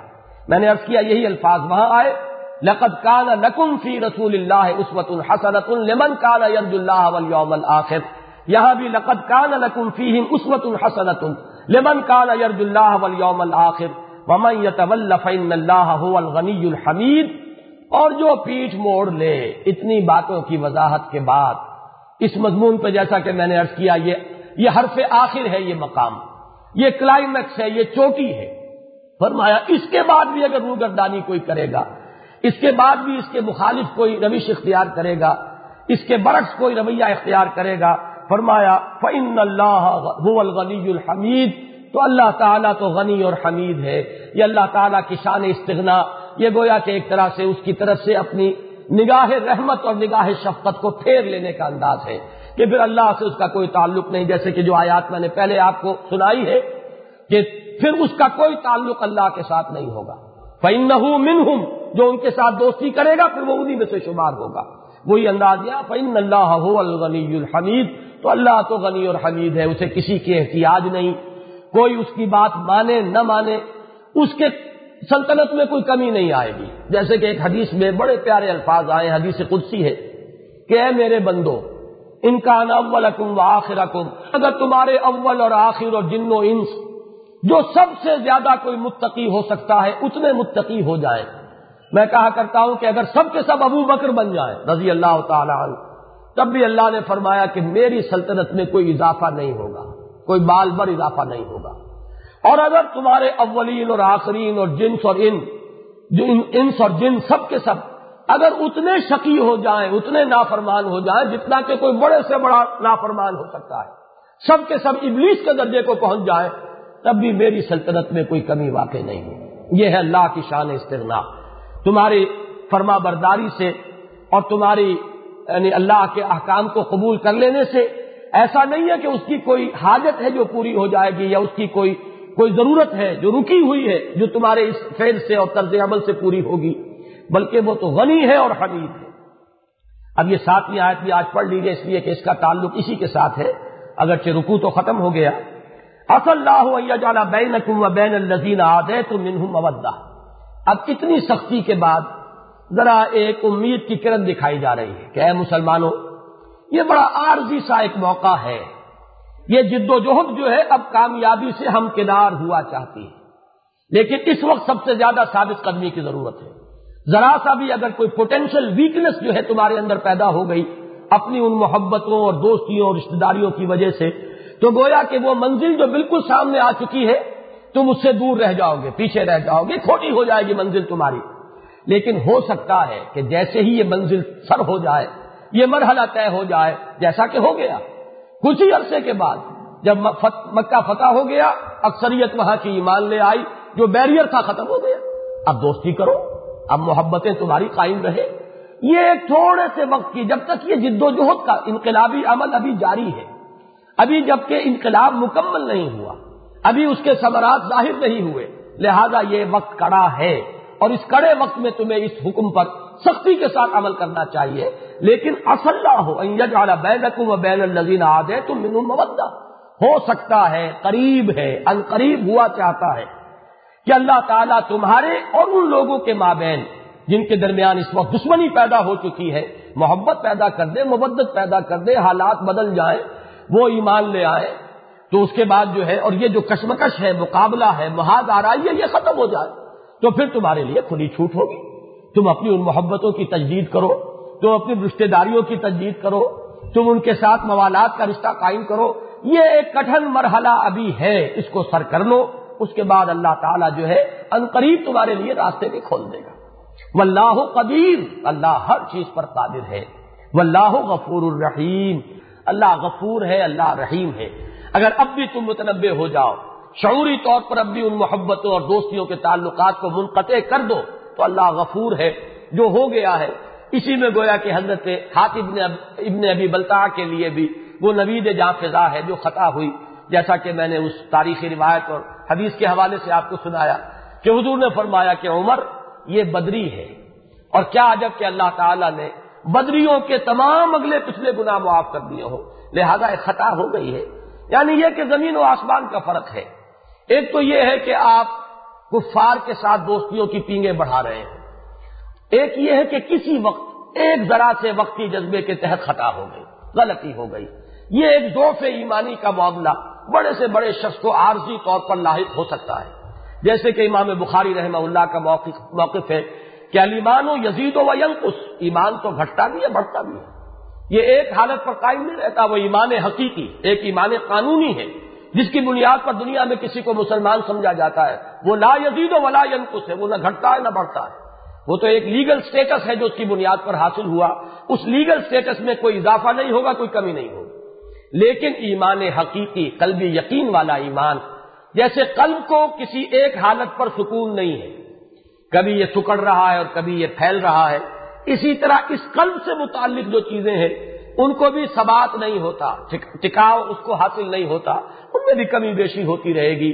تو ایمان قلبی جو ہے، یقین قلبی، اس میں اضافہ بھی ہوگا، کمی بھی ہوگی، کبھی کمی ہوگی تو کسی وقت کوئی خطا کا صدور بھی ہو جائے گا۔ لیکن اللہ غفور ہے، اللہ رحیم ہے۔